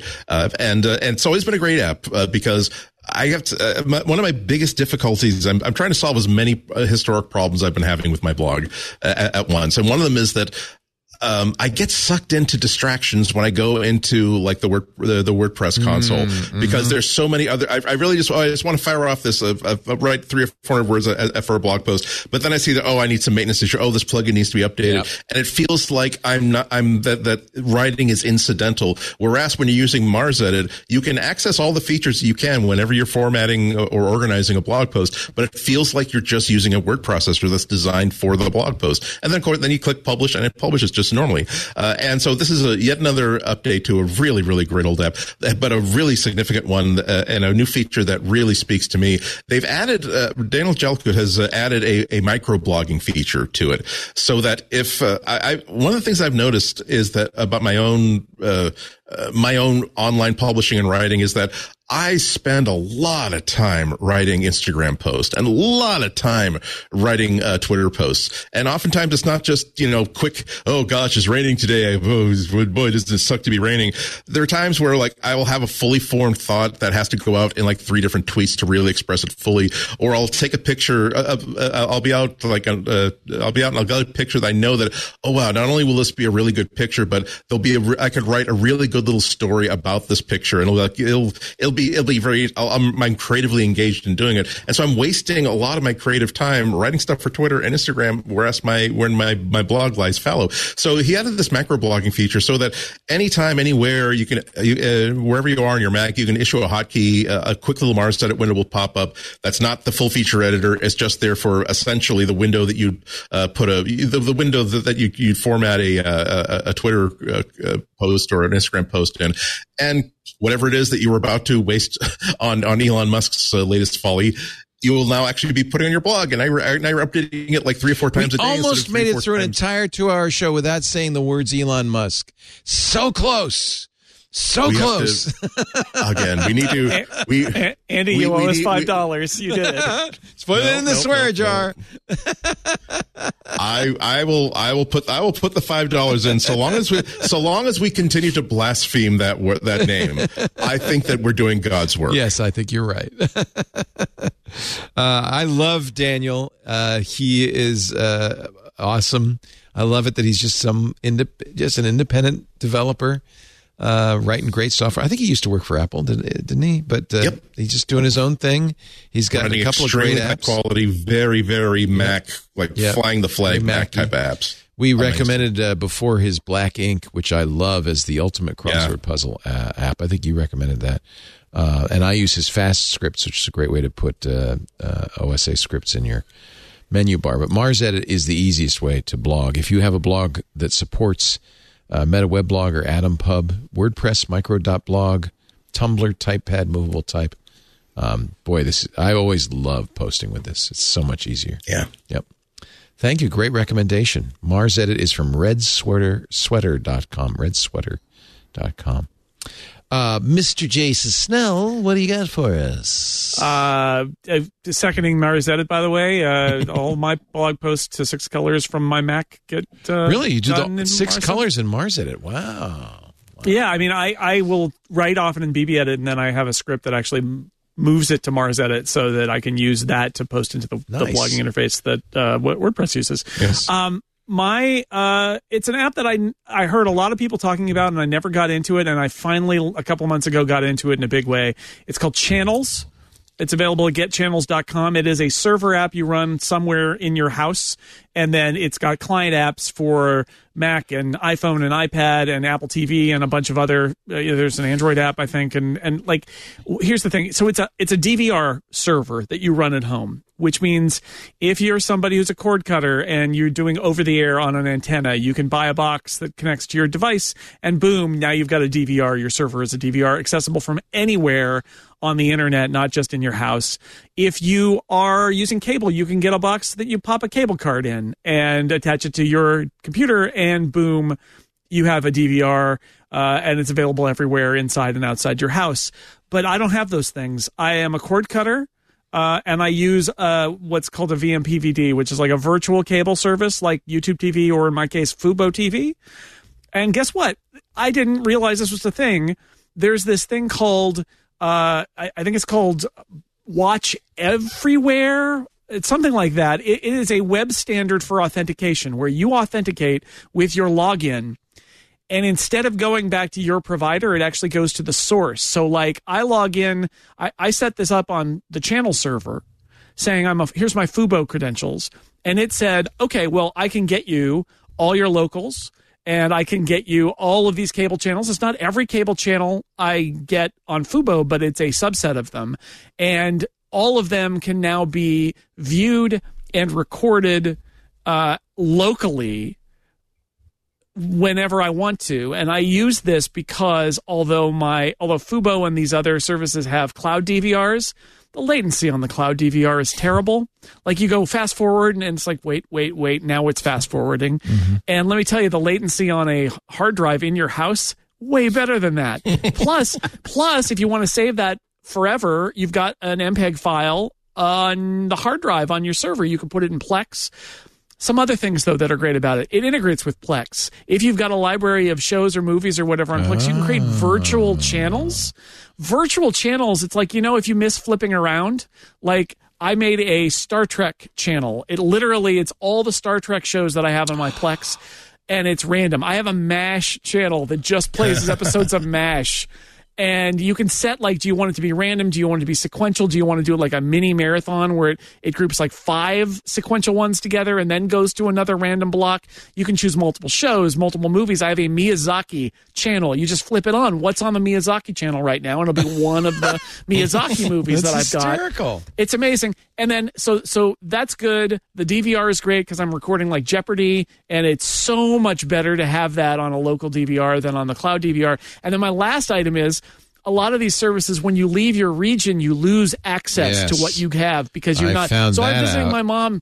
I'm visiting my mom in Phoenix, and the 49ers are playing, right? Yeah. And I want to see the game, and it's not on in Phoenix. Could not watch it. I was so upset.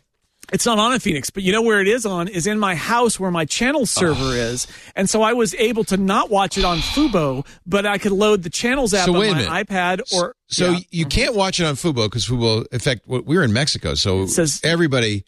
I tried ExpressVPN. Everybody says no. Then we know. Don't give us that. You're not in the country, right? So I couldn't watch Fubo. I'm YouTube TV, but same thing.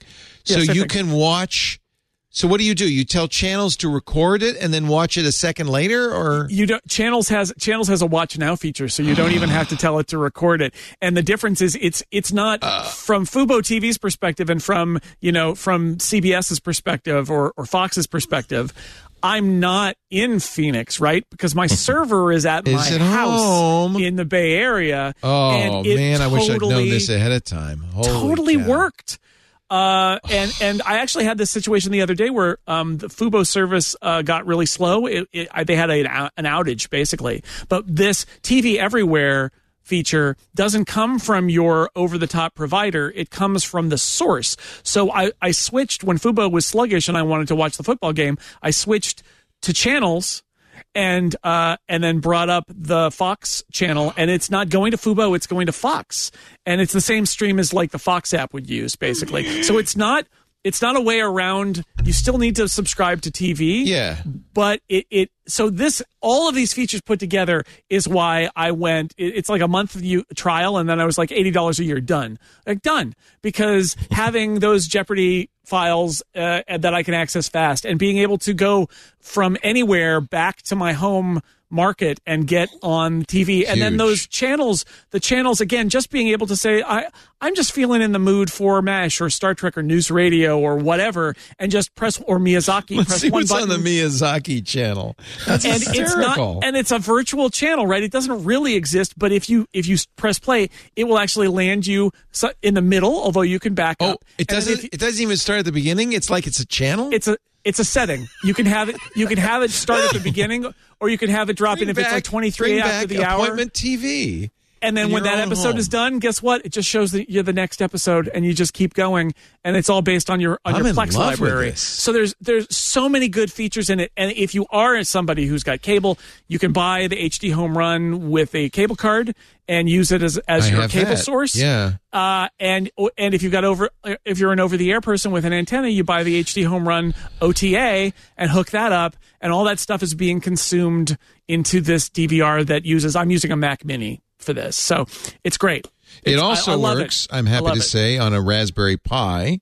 It does. And Synology, QNAP, MyCloud, Netgear, Seagate, FreeNAS. Some of the features don't work on a NAS. I think maybe the TV Everywhere feature might not work on a NAS. But if you've got, a Raspberry Pi will do it. An old PC or Mac will do it. And it's, again, I know it's a little bit nichey, but like if your ears perked up at any of this, it's like we've come a long way. The interface is really good. It's got a live TV grid. It's got a recording interface. It's very responsive. It is, as dare I say it, it's kind of like a TiVo replacement too. And I love TiVo. It has a commercial skip. It says it has commercial skip. Does it work? It works okay. It works okay. The beauty of it is you can set it. What I have for Jeopardy is it offers it if it thinks it's a commercial break, because it's not 100% good at it. So it offer it in the middle of Jeopardy. Can I skip the part where they go and interview the contestants? That's what I really want to skip. Well, you just go tap, tap, tap. And if you do it on YouTube TV and you go tap, tap, tap, it goes wait a second, wait a second, wait a second. And here it is. Terrible. Yeah. But if it's on your local hard drive in your house and you go tap, tap, tap, it just goes tap, tap, tap. And you've moved on. It's beautiful. Nice. So anyway, it's a great little app, and it is $80 a year. But if anything I've described to you has hit home, you know what to do. GetChannels.com. Wow. And I hope we don't lose a whole generation of people who are unaware that there was a time where if there was something on TV we wanted to be able to watch later, even added to a permanent library, we could do that. We could put a VHS cassette into a machine that was right. And suddenly we had every episode of Mystery Science Theater 3000. And now it's anathema. It's like most, but wait a minute. How you have that on your phone? How do you, it's not for sale forever. Anywhere. Our friend, I don't know if she uses channels or not, but our friend, Shelley Brisbane, who we worked with back at Mac User, she does an old movie podcast on The Incomparable now. And she's got a huge library of old movies that are not widely available. And the answer is she records them off TCM. And then she can keep them, right? Because she's recording them somewhere where it's a file on a hard drive, and then she can keep them and put them in her library. Imagine that, like sticking a tape in the VCR. What an idea. And they are literally, Channels isn't doing anything on that server. There's just a folder full of shows, and they are all just MPEG files. There's nothing special about it at all, which is great. I like it. It's good. Man, someday I'm going to have to just go through the whole thing and fix it all. And because I'm still not a cord cutter. But I have all the pieces in place, but I know it's like 4 days of hell. But then everything will be wonderful, and I can go to Mexico and watch TV. So it's worth it. I mean, it was so frustrating not being able to watch the Niners game this Sunday. It was so hard. Yeah. And it's a little like Slingbox. If you can get it to a channel that you want, using channels, since it's coming from your house, it's coming to you, from it's very inside much. It's very much like a Slingbox. You're not it. That's all what of Lisa the rights said. holders. She said, "Whatever happened to the Slingbox?" I said, "We haven't had a Slingbox in years." They shut it. They shut that service down like years ago, 3 weeks ago. Yeah. Did they 3 weeks ago? Yeah. It finally went to end of life. But anyway, this will do something like that because it's your streaming service at that point, right? Yeah. And it's in your house, so your house is just. Which is, if you're traveling internationally, you can set things to record and then play them back later or cache them You don't even later. know how to get to your house. It just opens up. It's UPnP. Yeah, it just does it. I didn't. I held my breath and checked the box, and it totally opened the right port, and it works great. Mr. Jason Snell, you see him at sixcolors.com. He's got the podcasts there, sixcolors.com/podcasts. Sixcolors.com/Jason now, Leo, is the page I made just for you with all of my things in one place. Well, but everybody's going to love it. So it's not just for me. It's for everyone. Yes. Everything you ever want to know about what Jason does, I'm available. I'm available on places and podcasts and columns and you name it. I'm there. I remember when you launched this, and I am so glad that it has been a success for you. This has really worked out. I'm so happy for you. It's eight years now, wow. And I'm still defying gravity, so that's good. Good Feet job. haven't hit the ground yet. Don't look down. Good Don't job. Look down. And I'm so glad we got you on the show as a regular. It's wonderful to have you. Thank you, Jason. Andy, when are you going to be on WGBH in Boston next? Well, I'm a day early this week. I'm on Thursday at 12:30 in the afternoon. I'll be streaming in, so you won't be able to see me at the Boston Public Library studios of GBH. But you can go to WGBHnews.com and stream it live or stream it later. Or go see him in the Westerly, Rhode Island Public Library every Tuesday during Mac Break Weekly, right? Basically, drive around. If you hear lots of noise, threaded through there is really like bass baritone cursing in Russian and Italian. Probably I'll be at a library soon. Yes. Thank you, Andrew. Always a pleasure. Mr. Alex Lindsay, he is the maven at officehours.global, a continual stream of information about all kinds of media. Today's show was focused on brainstorming graphics.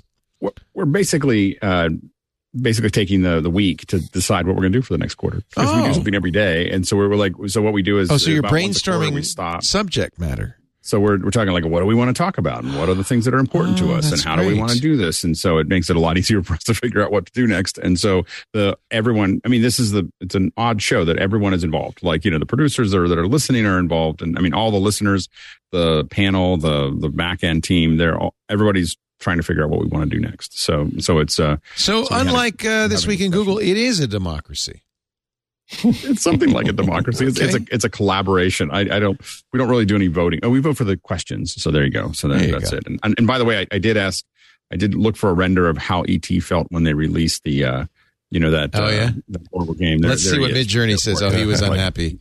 E.T. was very unhappy. I got all dressed up, and he was just that's really good. Not impressed at all. That's Midjourney? That's really good. Yeah, that's Midjourney. Wow. Yeah, that's really good. It's gotten so good. Fun clip, yeah. Alex gets bored during the show, so he generates graphics. Well, no, it's easy because it sits there. I have Discord open all the time, and so I just all you do is go to Midjourney and go, E.T. as Santa, make it 3x2, and that's it. Like it's like during a commercial break, you just type something in, and then you start hitting, just go, give me more of this and less of this, and before you know it, you're done. We're selling on the new name for this because MIT is calling it a prompt engineering or prompt engineer. Yes, right. I believe it should be a diffusionist. I like that. A diffusionist. It is definitely a coding. It's kind of like coding. You actually did a whole show last week on it. on Midjourney and how to use it. Part of the Office Hours Global. We're talking a lot about AI because it really affects a lot of us, and we're just pushing the envelope of what that actually means. We actually put Midjourney. You can put Midjourney as a bot into your server, our Discord server. So we put that in. So now people are in the group, generating, pushing things, so we can experiment with what that nomenclature is, because it is important. And we're also experimenting with things like code. I just asked ChatGPT to write me an entire Swift app. Wow. Here, why don't you do this? Wow. And I was just like, and I was like, I wouldn't do this line and this line, but the rest of it looks pretty good. So we'll see. I might release it on the App Store. I won't have any copyright for it. But you have so much content here. Here's a thing on voiceover performers and technicians that I have to watch. I don't have enough time in the day to watch all the stuff you make. It's incredible. It's really good, and we're it's an incredible team too that puts it in the background. There's a team that comes together every day. It's the show takes about, it's with including the panelists, is about 20, 25 people. Yeah, and everyone volunteers their time to put it together, and it's quite a good job. You can play along at officehours.global, and if you need an expert in streaming, Alex is available at 090.media. He is the king of this stuff. Thank you, Alex. Thank you, Andy. Thank you, Jason. Thanks to all of you for joining us. Thanks to ACI Learning, our new studio sponsor, making this show possible. Of course, our Club Twit members as well. We really appreciate your contributions. I thought the club started last year. It did not. Out of Sync tells me it's been almost 2 years. It'll be 2 years in April. Wow, how time flies. It's been rolling for a long time. I know. I can't believe it. Thanks to one and all. We appreciate your participation. Stay tuned if you're watching live. Security Now is coming up next. We do Mac Break Weekly every Tuesday, 11 a.m. Pacific, 2 p.m. Eastern. We're now back on schedule with a new year. That's 1900 UTC. You can watch us live at live.twit.tv. Chat with us live at irc.twit.tv or in the Club Twit Discord. After the fact, on-demand versions of the show are available at the website, twit.tv/mbw. You can also go to YouTube. There's a dedicated channel. Actually, the best place to go is youtube.com/twit. That's where you'll get the little Twit bits, the promotional stuff, all the tech breaks, all of that. And you'll see links to all the individual pages for each show. So I should just say go to youtube.com/twit. Probably the best way to get this show, if you're a devotee, is to subscribe in your favorite podcast application. That way you'll get it automatically as soon as we publish it. As soon as we edit it all down, take off all the swear words, all the Elon Musks, and we'll put it out probably later today. So go and subscribe if you would. Thank you so much. We'll see you next time. Now get back to work, because break time is over. Happy New Year. Once again, time for the Twit Audience Survey. The annual survey helps us understand you so we can make your listening experience even better. It only takes a couple of minutes, but it sure helps us out a lot. Completely optional, but if you could, please go to twit.tv/survey23. That's twit.tv/survey23. You have till the end of the month, but if you would do me a favor and do it today, I can stop mentioning it. twit.tv/survey23. And thanks in advance.